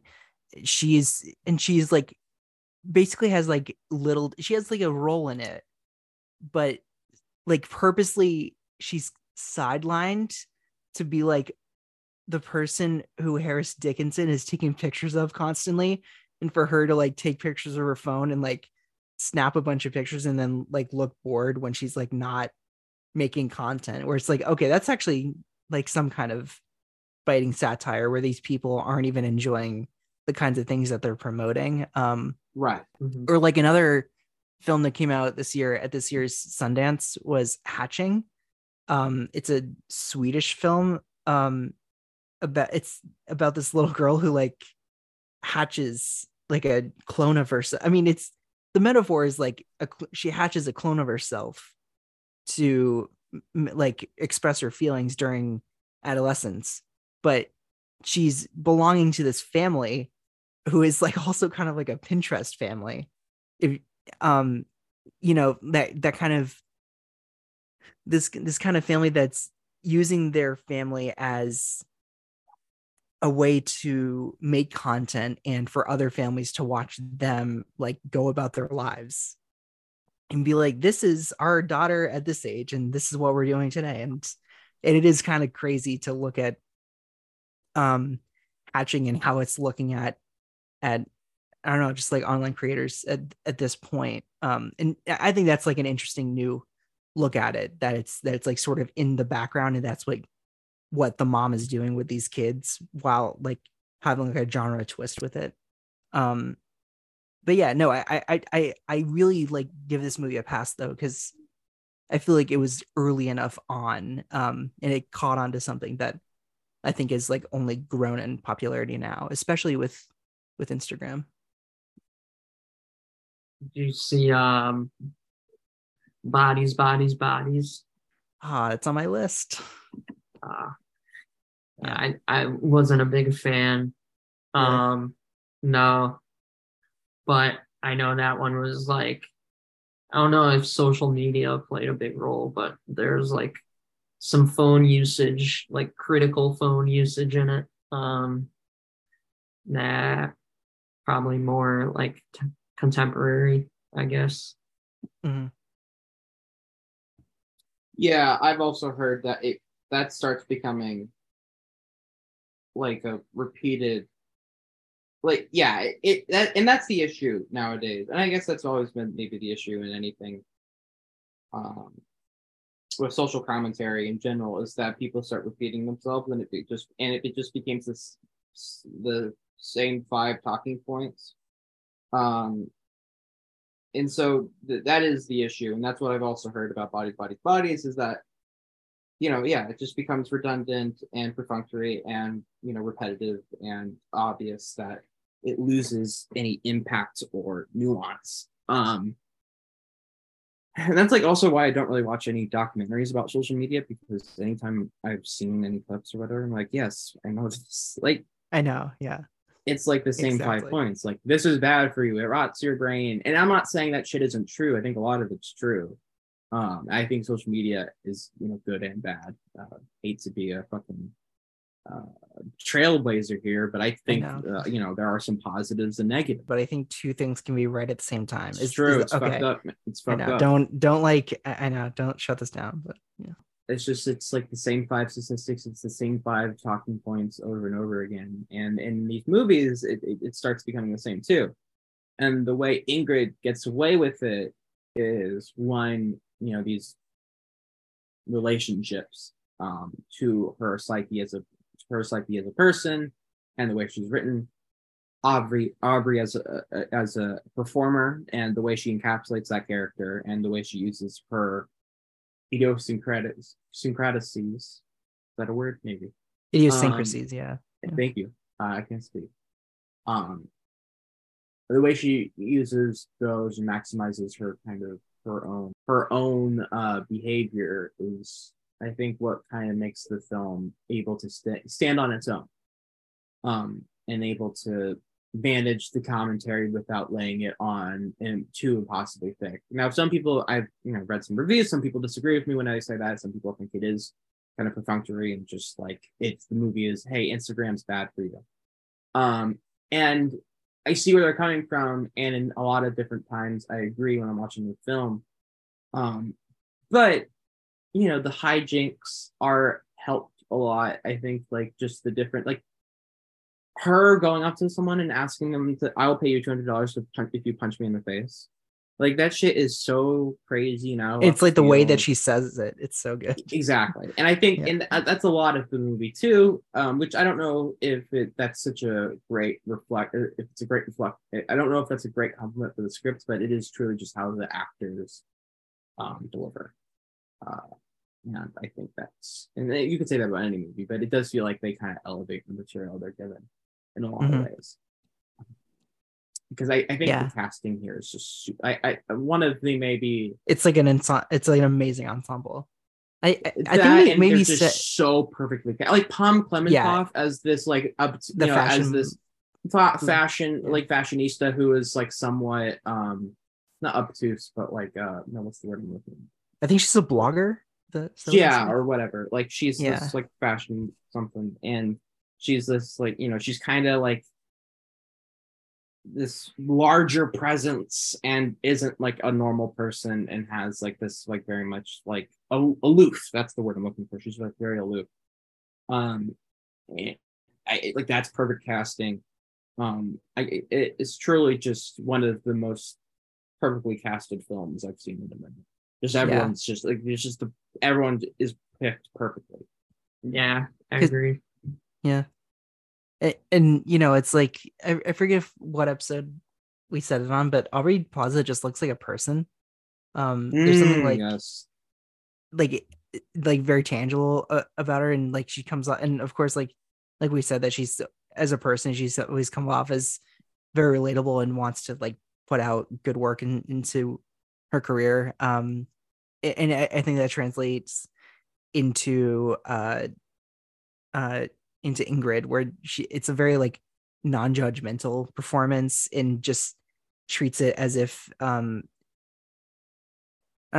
think she treats it as if Ingrid as if like she doesn't know where Ingrid is going, because like I think we as a viewer know like, okay, this can't end well. Like her when she's like going into Taylor's bathroom and like or even like when she has that plan to like blackmail Nikki, or it's like, I don't know, like still like I think Aubrey Plaza still has this voice in her performance. Like, well, there's something here with this woman, but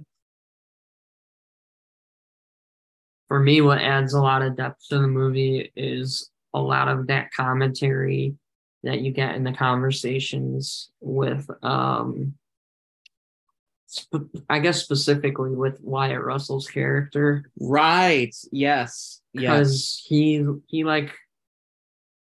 the one who like really pushes back on like the whole like concept of social media in the movie, but the movie is really like not like totally taking his side and like pushing the idea that he's like pretty full of bullshit as well. In his like art, I don't even know what you call it. Like it's like almost like influencer like art, but like actual like painting. Yeah, that's the thing. Yes, he is also a victim. It's interesting that you see Taylor call herself a photographer, and it's like that's something that's like, you wouldn't really expect that from someone who like works in the online space. And then you have Wyatt Russell calling himself a photographer, where it's like, that's your work. It's like one of those where you see squad goals. Yeah, squad goals. Yeah.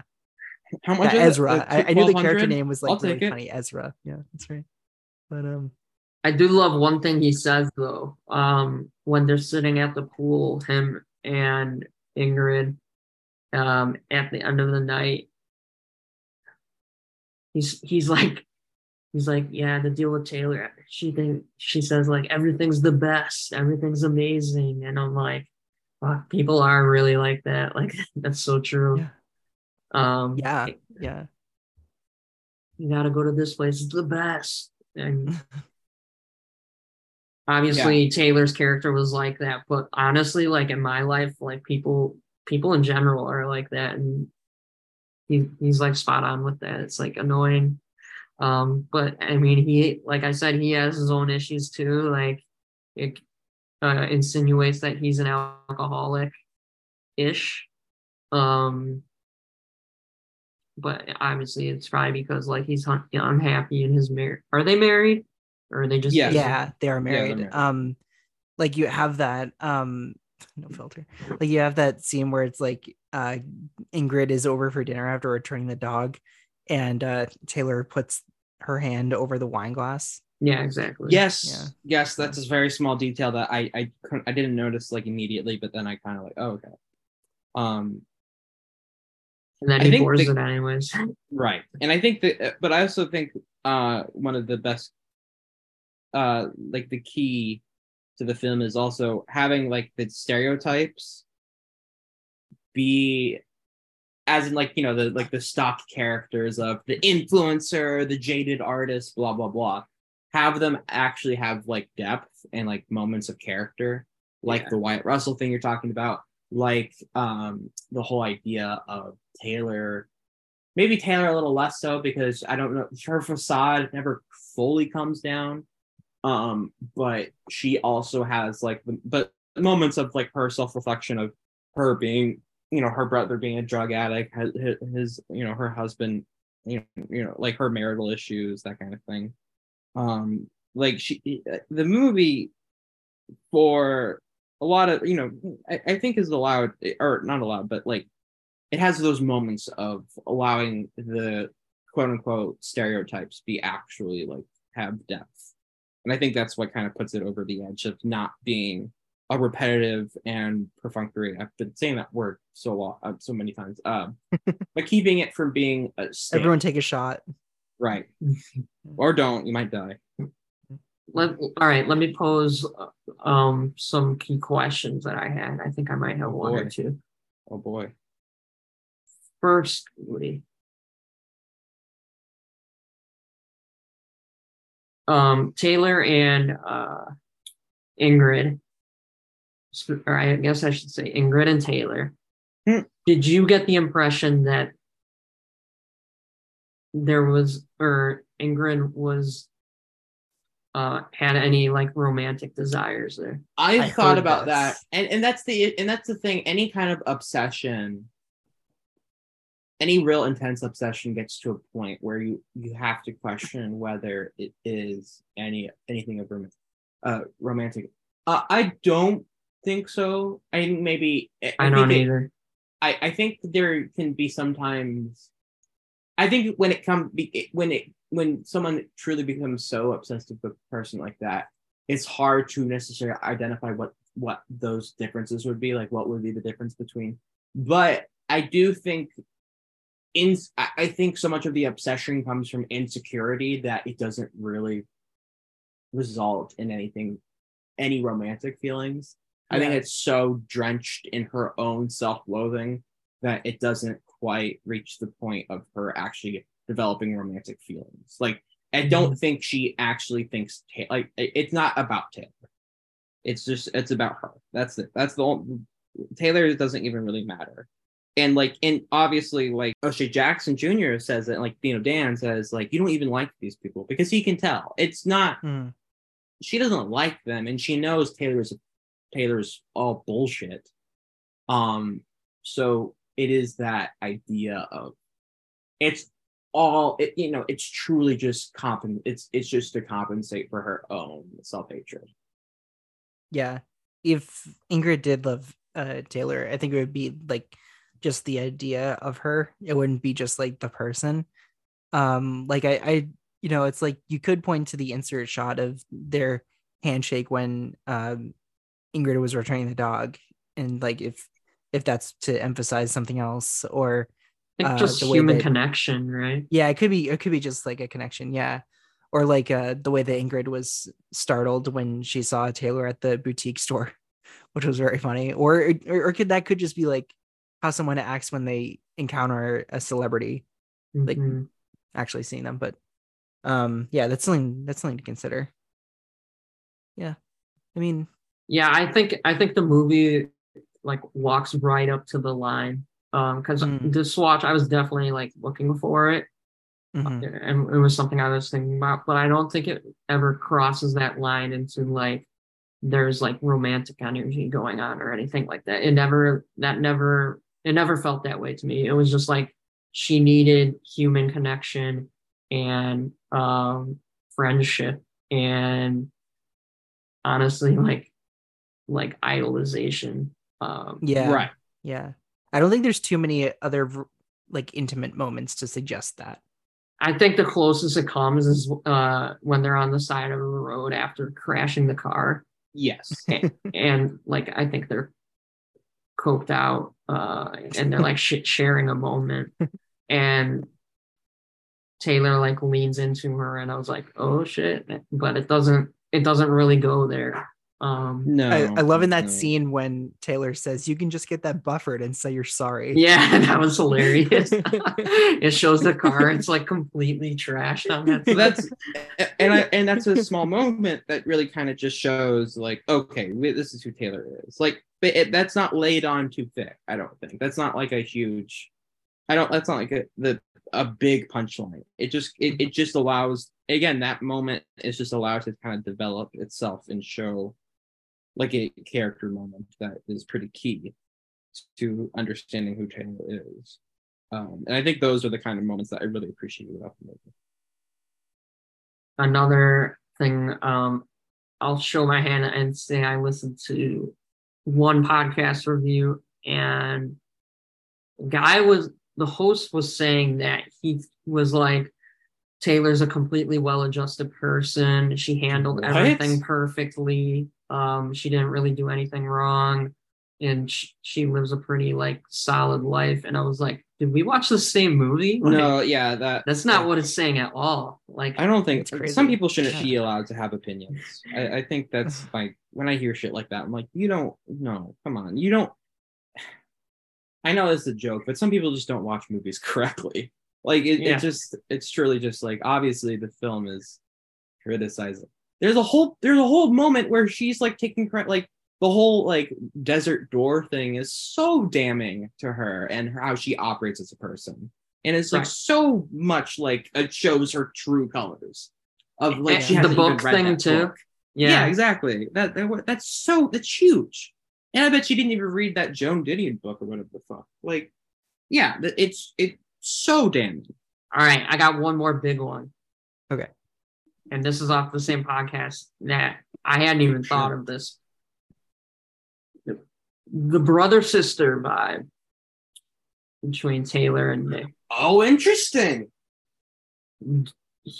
He was saying, is there something there like borderline incestuous? I did not get that impression at all. No. And I will say, to me, like their relationship, you can tell, like, to me, their relationship says a lot with saying very little, just in the way they like act with each other.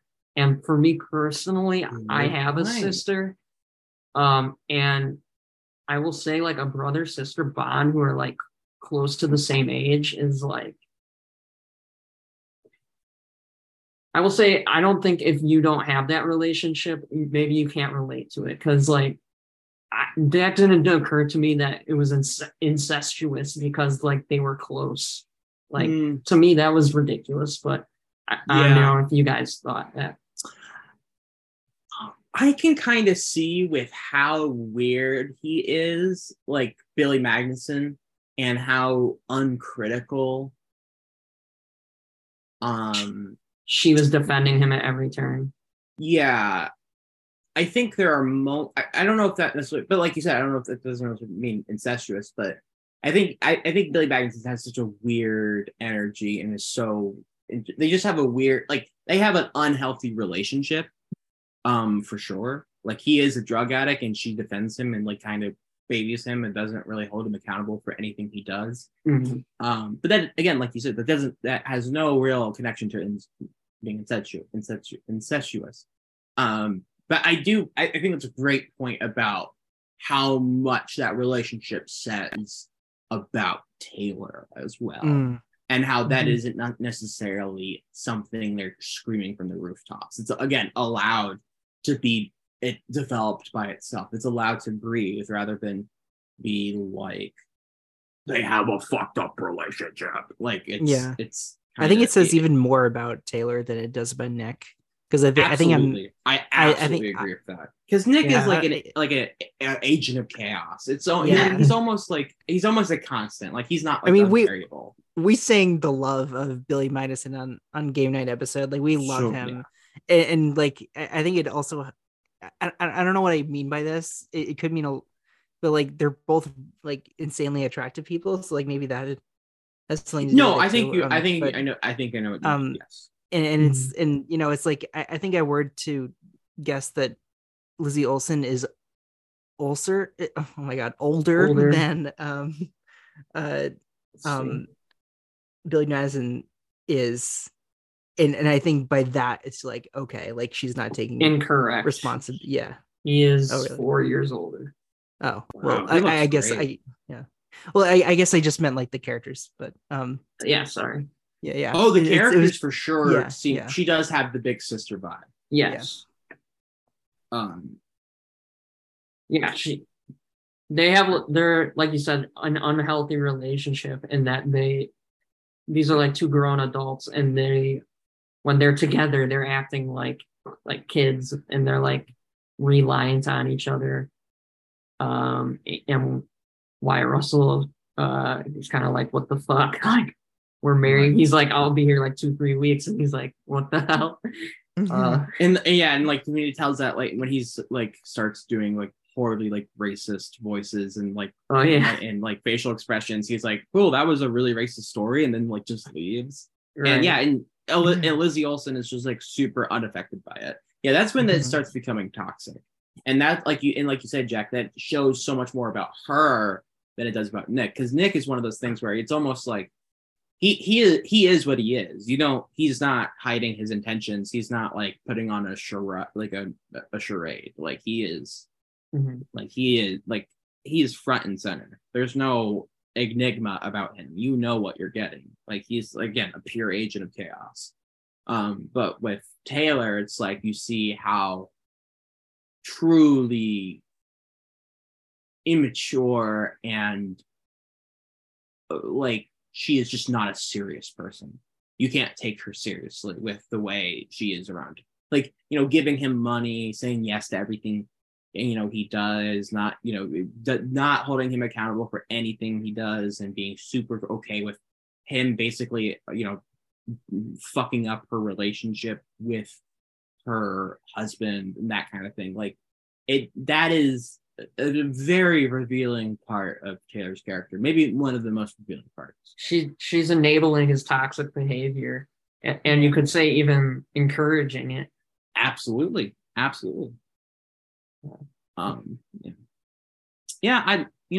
liked the movie when I finished it, but the more and this happens a lot when we do this podcast, the more I talk about it, the more I'm liking it.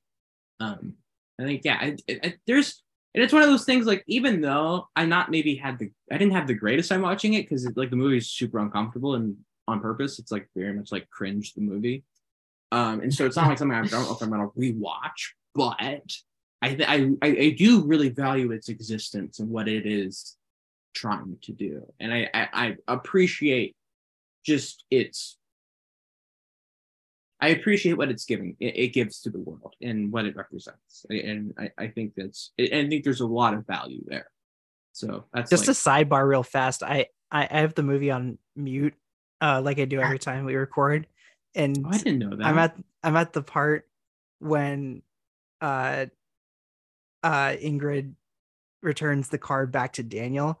Like, talking about O'Shea Jackson more, like he really, like, dang, like looks like his dad. Like, I don't know. Like, I mean, it's such an unoriginal thought, I know, but like, dang, it's like maybe more than JD Washington compared to Denzel. Absolutely. Yeah, it is. He's also a better actor than JD Washington. Yes, I like to defend John David once in a while, but it's not even a contest. He's a much better actor than Jim J. Or he's at least a more charismatic actor. Yeah, that is also maybe they have different strengths, but I from what I've noticed, like he has Denzel's voice more than his looks. Absolutely. But yeah, I mean, it is one of those things where when he played his father, it's one of the most beautiful casting moments in Hollywood history, in my opinion, because it's just a 10 out of 10. Yeah, that's kind of a slam dunk. Yeah. It's just and it's like higher than Wyatt Russell in this movie. That's right. But like, it's truly one of, I don't know, who else do you fucking cast? And I'm not saying he gives like an Oscar-winning performance in that movie. I'm just saying it's kind of was it right. He might have been nominated. I can't. No, he wasn't. A discussion at least. Maybe. I think the biggest chance was Mitchell. Who was woof. Jason Mitchell, he has allegations. Oh yes, he does. Okay, because I was like not sure, and no, there was a part when I was watching this, and I thought O'Shea Jackson had allegations, and I was like, oh boy, this is gonna be a tricky episode. Okay, so like good. It was for sure Mitchell, and it's I don't know anything about that. Oh yeah. There's a reason you haven't seen a lot of him lately. In anything, it's woof. Bad. Also, one more thing maybe to take note of. This is like one of the first 5 neon films. Yeah, I noticed that at the beginning. Pretty major, player in film distribution. We've covered, Parasite, Portrait of Lady on Fire. I think that's it. Yeah, that's it. What a great collection of like what a great actor, like the NWA cast. I'm just thinking of straight out caption now. It's like you have Aldous Hodge, Corey Hawkins, and O'Shea Jackson Jr. 3 great actors who are now working. Yeah. Actors who have given really solid performances, and everyone is always pleased when they show up in anything. Like Corey Hawkins and Macbeth in the Legend of Macbeth was one of the most, I think, undersung performances of that year. The tragedy. He's incredible in that movie. And he was in The Heights. Right. In The Heights. He's solid in that. In Klansman, he's incredible in. He has one of the best performances in Black Klansman. Yeah. Still cooking. And so, and Aldous Hodge, of course, the butt to end all butts. Great butt on that man. But I also just love him as an actor. I bought into the Hodge stock at Leverage. Speaking of TNT shows, that's when I bought into the Hodge. Wow. I think we can get to favorite scene. I kind of said everything I needed to say, unless you guys have anything more to talk about. No, I think we're good. Yeah, good movie. Very good movie. Does anyone have a favorite scene? Fuck, I actually don't even. I think I thought of my favorite scene earlier. Yeah, I have one as well. Go. Yeah, let me go last. So yeah, please. I'm not gonna name this one because I think we haven't even touched on it yet, and I always like to do that. Really good scene. My strategy. When Nick confronts Ingrid in the bedroom, so uncomfortable with the phone. And just the underwear on. Yeah, he's like sit down. Yeah, when he has those intense moments where you're actually kind of scared. Like Billy Magnuson is not a scary guy, but there's those moments where you're just like, oh, okay. Well, he's like a total loose cannon, so you're like, oh, he might do. Right. Who knows what he's gonna do right now? He actually doesn't do anything, which is kind of surprising. But the way that scene plays out, it's very strong. The combo between the two of them, I think he kind of owns that scene actually. Great actor. Great actor. Yeah. No Time to Die, I think. I know. I literally was just gonna say he's so good in that movie, and no one really. I mean, we don't really talk about it a ton, but he's. I mean, that movie entirely just kind of like came and went. But it's that sucks because it's so good. I love. Maybe love. Love's a strong word. I really dig that. Yeah, it's my least favorite. I can't say that. That's crazy talk. That's crazy talk. Crazy talk. What was the one after Casino Royale? Quantum of Solace. Yeah, that would be worst. Yeah. That was rough. I mean, that was during the writer's strike. I think Spectre's way worse than No Time to Die. It's so much worse. I kind of like Spectre. I like Batista. I like Batista in it. Yeah. That's Tyler. You should do a Spectre defense pod. Have you guys done it? No, we haven't done any Bond. Oh, there we go. We have to do we? Oh shit! We only have 2. Yeah, but do we do those back to back, or do we? I feel like we have to. That's interesting. Separate episodes. Yeah, because I don't want to. Skyfall's so good. I don't want to talk about Spectre next. Yeah, but it's the same director, and there are it is that's another director. We'll talk about it. We'll talk about it. Off podcast. Hey, Olga, come on in. Nose beer for the lady? I'm good.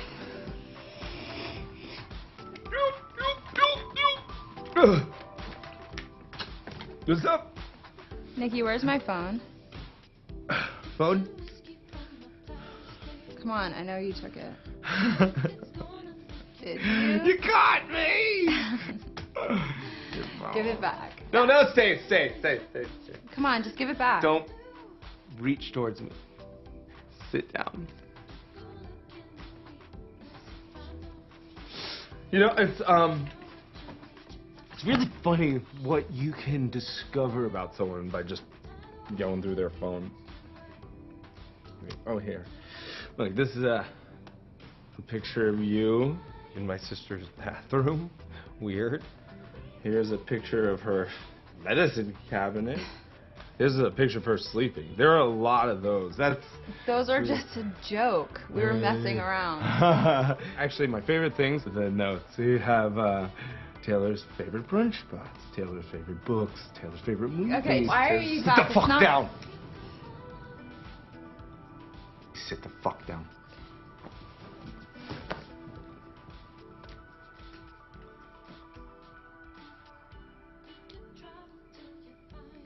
What do you want?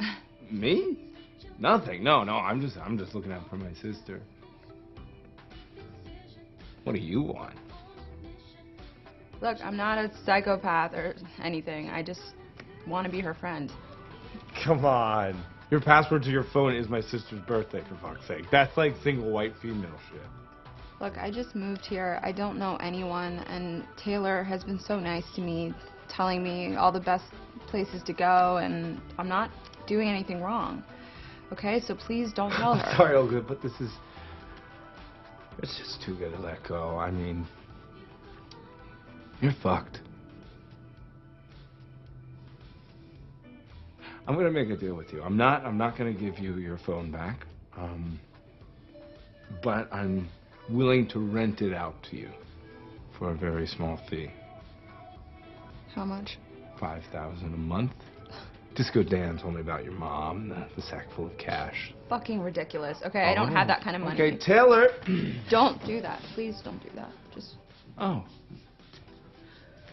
You ready to make a deal then? $5,000 a month, and I won't tell her how much of a fucking loser you are. I'll give you $5,000. That's it. You don't have any room to negotiate. I own you. Fine. Good. So, tomorrow night, we'll meet at the Whole Foods parking lot. Gives you 24 hours to get the cash. And, don't worry about deleting anything. I already forwarded all the good stuff to myself. Ooh, this is my favorite part of the song!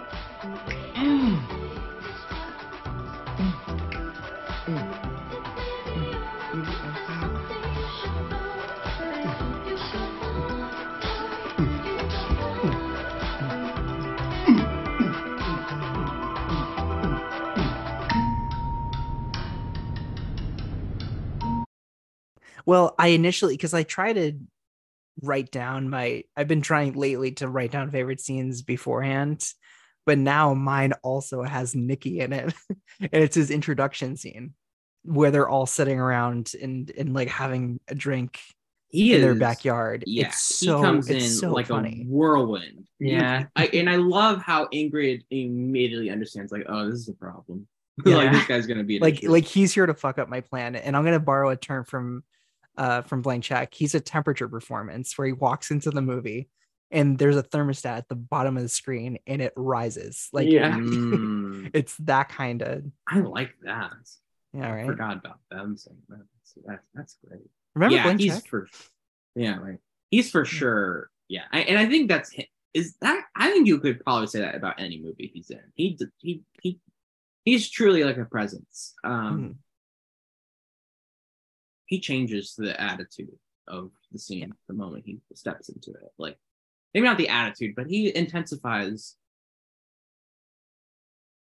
There's no one like, in the movie previously that had that kind of energy that he's bringing. I think perfectly said. Perfectly said. I couldn't figure out the words, but that's exactly what I meant. That's perfectly said. Yeah, he's very much like an independent force. Love that. Thanks. Whose car is parked in the driveway? Yeah. So, can you float me some cash? I had to cancel my credit cards and it's closed for tonight. Okay. Stop it. I got it. Nikki? Yeah. Why don't you have any clothes, man? Who's this? Oh, sorry, this is Ingrid. Ingrid, this is my brother, Nikki. He just flew in from Paris to surprise us. Wow, Paris. Give me my phone. Hi. Stop! How long are you here for? I was thinking like 2-3 weeks tops. Sorry, what? 2 or 3 weeks. Like, best surprise ever. Best surprise. Can I have my phone? No. Give me it. No. Give me it. Taylor, I brought some rosé. Oh my God, this is such a great bottle. I know, I thought you liked that kind. Cute. Right, nice. Wow. What's your story, Olga? It's Ingrid. Do you speak French?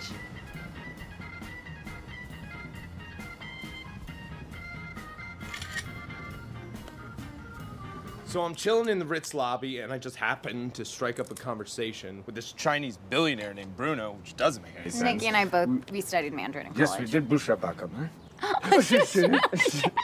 Anyway, the next thing I know, some security guy comes up and jacks us up by our throats. So then I decided it's a good idea to take a swing at him, of course. So, sorry. Yeah, I thought you were supposed to be sober, Nikki. I am. But anyway, cops came. I hitched a ride to the airport, and then I realized I left my credit card at the hotel. But then, while I'm chilling at the airport at De Gaulle, guess who's right next to me? Hello, Nikki-san! You serious? Yes! Look, I'm done. I gotta get another drink. It's a really good racist story. Keep going. Wow. Does that bother you? Hey, baby, can you get another bottle, please? Sure, and a new brother, too. Anyway, the little fucker was so thankful. There's more. Yeah. I thought you were done. He was so thankful for me showing him a good time that he bought me a first-class ticket to LA. That's so crazy. I watched 12 hours of Family Guy and got a hand job from this fashion chick named Harley something or other. Harley Chung? Yes. You know her? No, not personally, but she has like over 1 million followers. Well, I'm having dinner with her tomorrow night at Chateau. You want to go? Yes, obviously. Yeah, let's do it. Yay! Except that you can't because we're going to that launch party tomorrow night. Remember? Little Doe? The hats. Right. I got us on the list. Oh, you did? Oh, shoot. Nice. Yeah, That sounds so good. Am I on the list? No, sorry. I could barely get us on. Right. Yeah. It's okay. You guys should totally go. It sounds like a fun time. It's gonna be so fun. Whatever. Just never gonna meet Harley then. Hey, would you mind if I bailed, actually? Because Nikki and I, we never get to hang out. And why don't you just go without me? Like, you should totally bring Dan. Okay. No problem. You guys have fun. And I'll bring Dan. He loves that kind of stuff anyway. I mean, speaking of O'Shea, like he kind of seems like someone where it's like very down to earth and just like a person who acts in movies. The issue is I just with everything he's done, I'm still like, I don't know if I trust you. Like, even though he's given me no real reason, I'm still just kind of like, I don't, you still, you killed Jeffrey Wright. That's fucked up. I don't know. Like, come on. Who killed, Jeffrey Wright rules. My favorite scene, I guess it might have to be The Date. He's a great actor. Yeah, right. Jeffrey Wright, the actor, you killed him? That's fucked up. No, The Date between Dan and Ingrid. You get Jim Carrey as the Riddler. That hands down should make you want to go see it. And then Kilmer, Val Kilmer, he could kill everybody in this fucking room right now. Your homie Joel Schumacher? Joel Schumacher, yes, he was the best Batman, for sure. Me too. No, he's the director. You like this place? Yeah, it's cool. Chill spot. I mean, I know I like it. Do you come here a lot? Way too often. They would charge me rent if they could. Dan? Hey, Cindy, how are you? I'm so good. How are you? Good. You're looking well. Oh my gosh, it's been so long since I've seen you. You know, it's just working. Well, you're a busy man. I mean, we're on a date. Oh, sorry. Hi.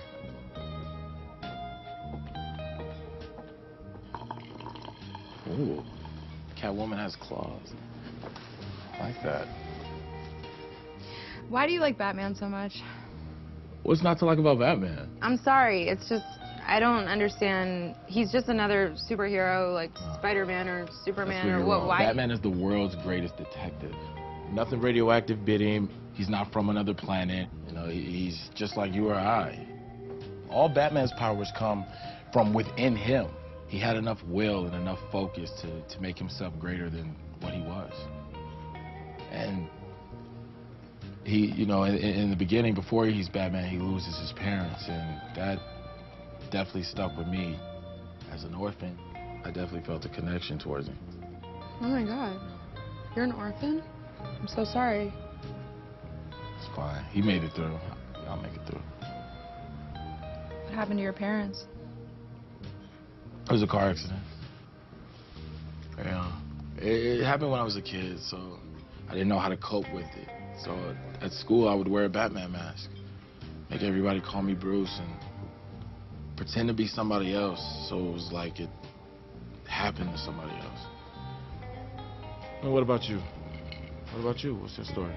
Yeah, I don't really like Batman that much. No. With your mom, what's your story with your mom? What happened? She had a heart attack.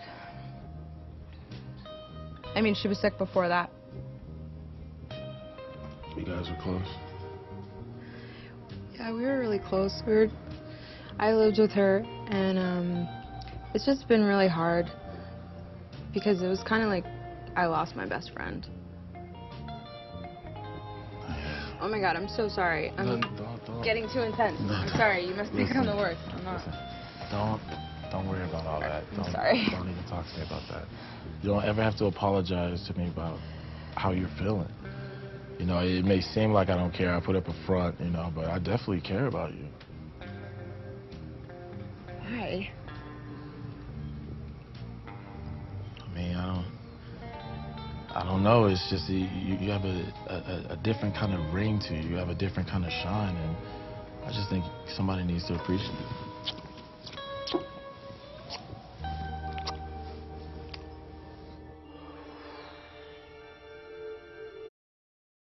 I think, but also, it also just, that's the moment where you really kind of, I don't know. I think I like when when a bit or like a very, you know, something that's played off as comedic has. You know what's a really? I'm sorry. What, you know what's like a really good moment before that scene? Can we start over like a reboot? Yeah. I love how his shout out to written. I love how his character is written.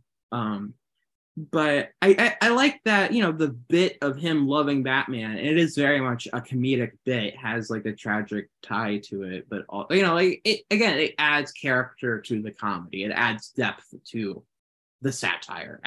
Not satire, but like, well, yeah, but the satire. Like it allows it to not just be this, you know, frivolous kind of placeholder and this is the Batman guy or whatever, you know, this is like the kindred soul, you know, blah blah blah. It's like it allows him to have like agency and also kind of operate on his own level, and also you get Ingrid being the most vulnerable she's pretty much been in the movie at that point. And yeah. She's vulnerable without being like speaking what's like on her mind. Like she's being vulnerable as much as like she's allowing herself to be. When she starts like fucking macking on him is so funny. Like she like goes from 0 to 1,000. She's Catwoman. Yeah, bro, that shit's so funny. What does she say in the next scene? Like, say Gotham City needs me. Yeah, say Gotham needs me. That's what he says. It's so. And I love, and another great moment is like, she's like, no one's ever really no one's like done that right before. And of course it's hilarious, but it's also, that's such an intimate, sweet moment of like, she is like willing to, help, like be. I mean, yes and no. She's using him. Yes, but I think, I don't know, maybe not in that moment. I don't know. I think just with how much she takes to him after he like says all those nice things about it, I think she generally wants to like have like some sort of relationship with him. I'll actually push back on that. I disagree. I think she's using him the whole time. I don't know, because at that point of the movie, she is still 100% locked in on her relationship with Taylor. Agree, but I think she's taken aback. I think she's just very surprised by how genuinely kind he is, that she feels like he's actually being genuine. And she probably hasn't had anyone say anything genuinely nice about her in so very long. Sure. And about her as a person rather than just the character that she's playing, because she is mostly herself around him. She is not putting on airs, and for her and for him to accept her for that, I think is something very shocking to her. And so, but I see what you're saying, because I do think, and that's again, and that goes with the nuances that it's hard to tell, and I think it's also for her, she can't tell when she's being genuine. Like, that's the thing with people who lie or live in lies, is that it becomes so part of their very being that it's hard to separate from the truth. Like, is she actually maybe she doesn't even actually know if she's using him or not in that moment. Is like, it all blurs together. What keyed me to that reading on it was, as soon as after they had sex, like literally like a second later, she turned over and was like, "So do you want to go to this party?" Right. Like, of course. No, with of course. Me? It's like that was on her mind the whole time. Yes, I think it's maybe like a 50-50 thing, in my opinion. I think there is a lot of stuff is going on in that moment. And that would be the most ideal way for the movie to take that approach too, would be like, it's going both ways. Right. Just real quick, because I know we're trying to wrap up. What did you guys think of the ending? Oh, I mean, you could accuse it of being too on the nose. I think it works for the most part, because I think there is, again, that bittersweet, like when you, like, her getting so happy and like lighting up in so much joy of her being like famous for a suicide video is, it has all of that kind of bitter, like, oh, this is really fucked up, but like, at least she's like happy, I guess. Like, obviously that's not necessarily sustainable, but like, she does now have like a relationship with the dude that does like care for her and her as a person, rather than just her trying to be Taylor.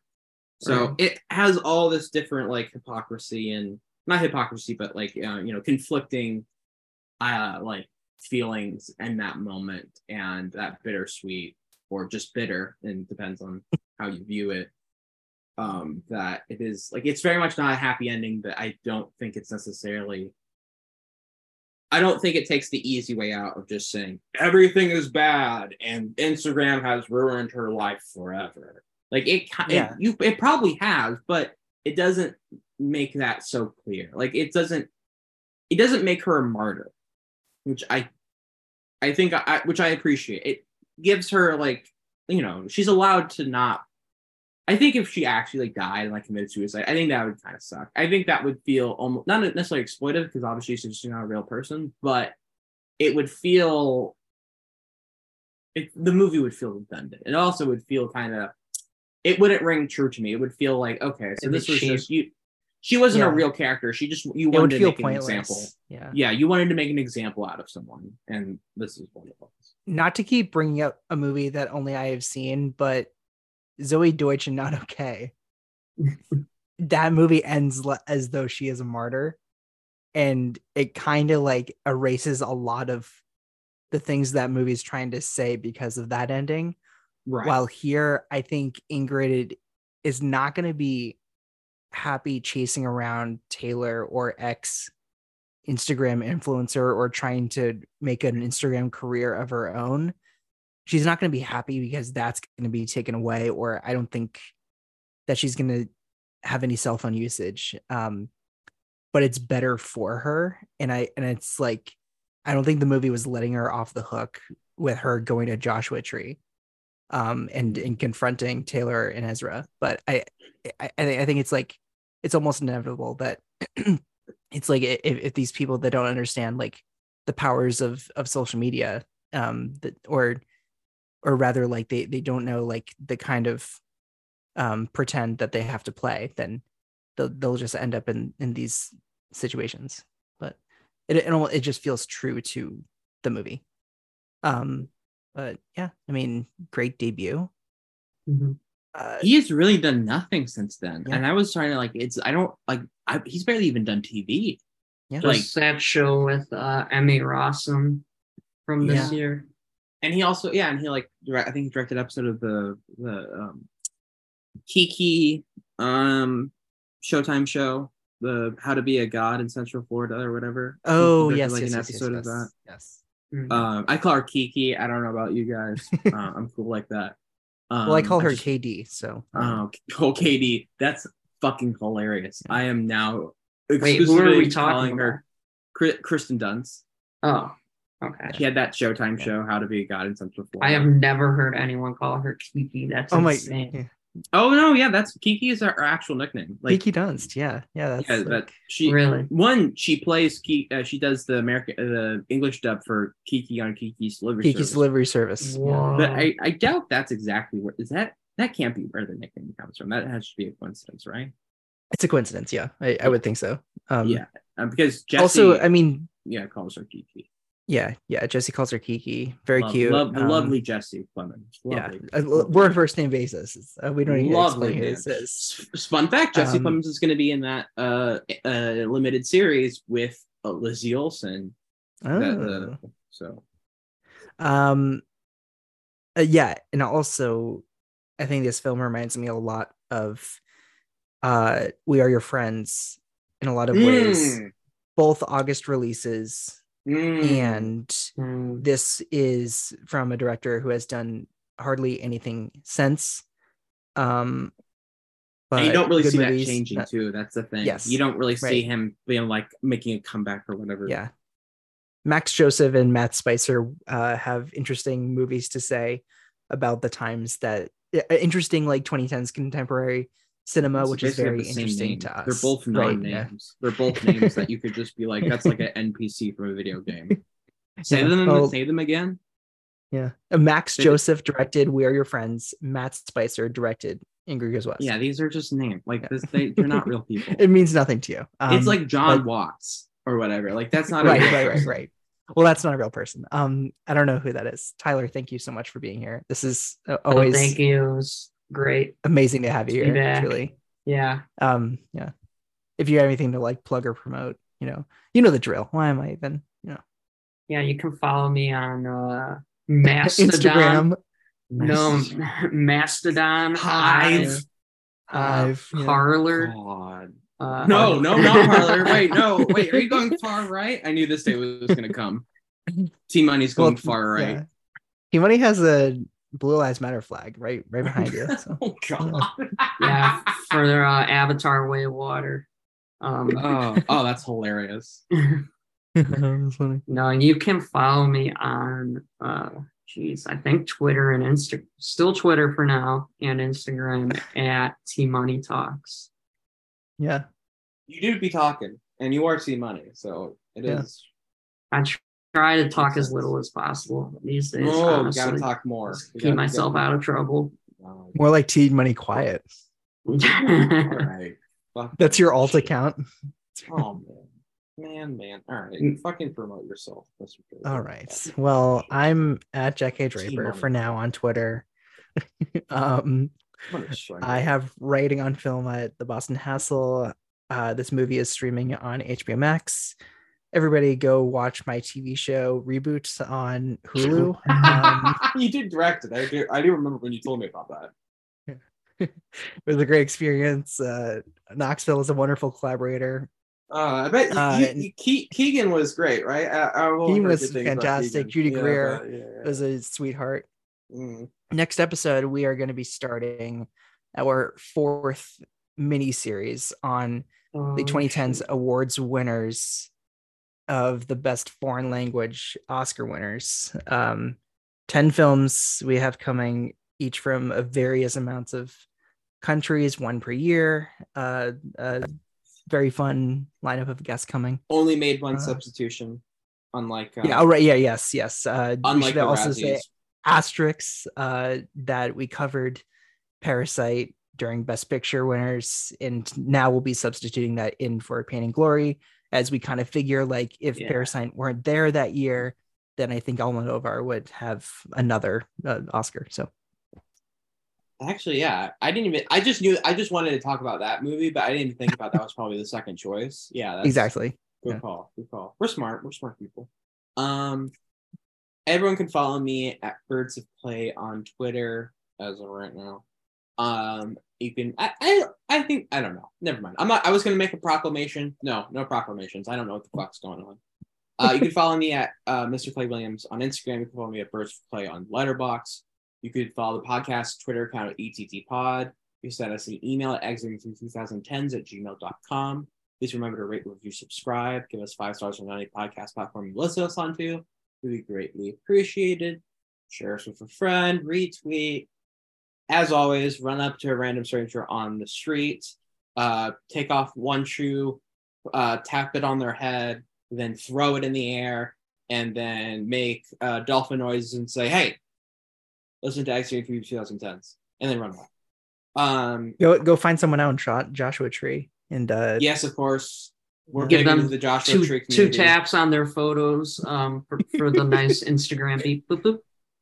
Yeah, that doesn't happen. That's weird. That doesn't happen. I don't know what that was. It's so strange. If you don't silence your phone when you're on those apps, and I hear those noises coming from your phone, I'm breaking your phone. That's the rule. I've let everyone know this, so no one can get mad at me if I do that. That's how that works. Don't join Zoom meetings without headphones in. Yeah, like that's just rude. People are nuts. And I don't know. I guess I'm ending it on that. But as always. Be good to yourselves, and we'll catch you next time on Exiting 2010s.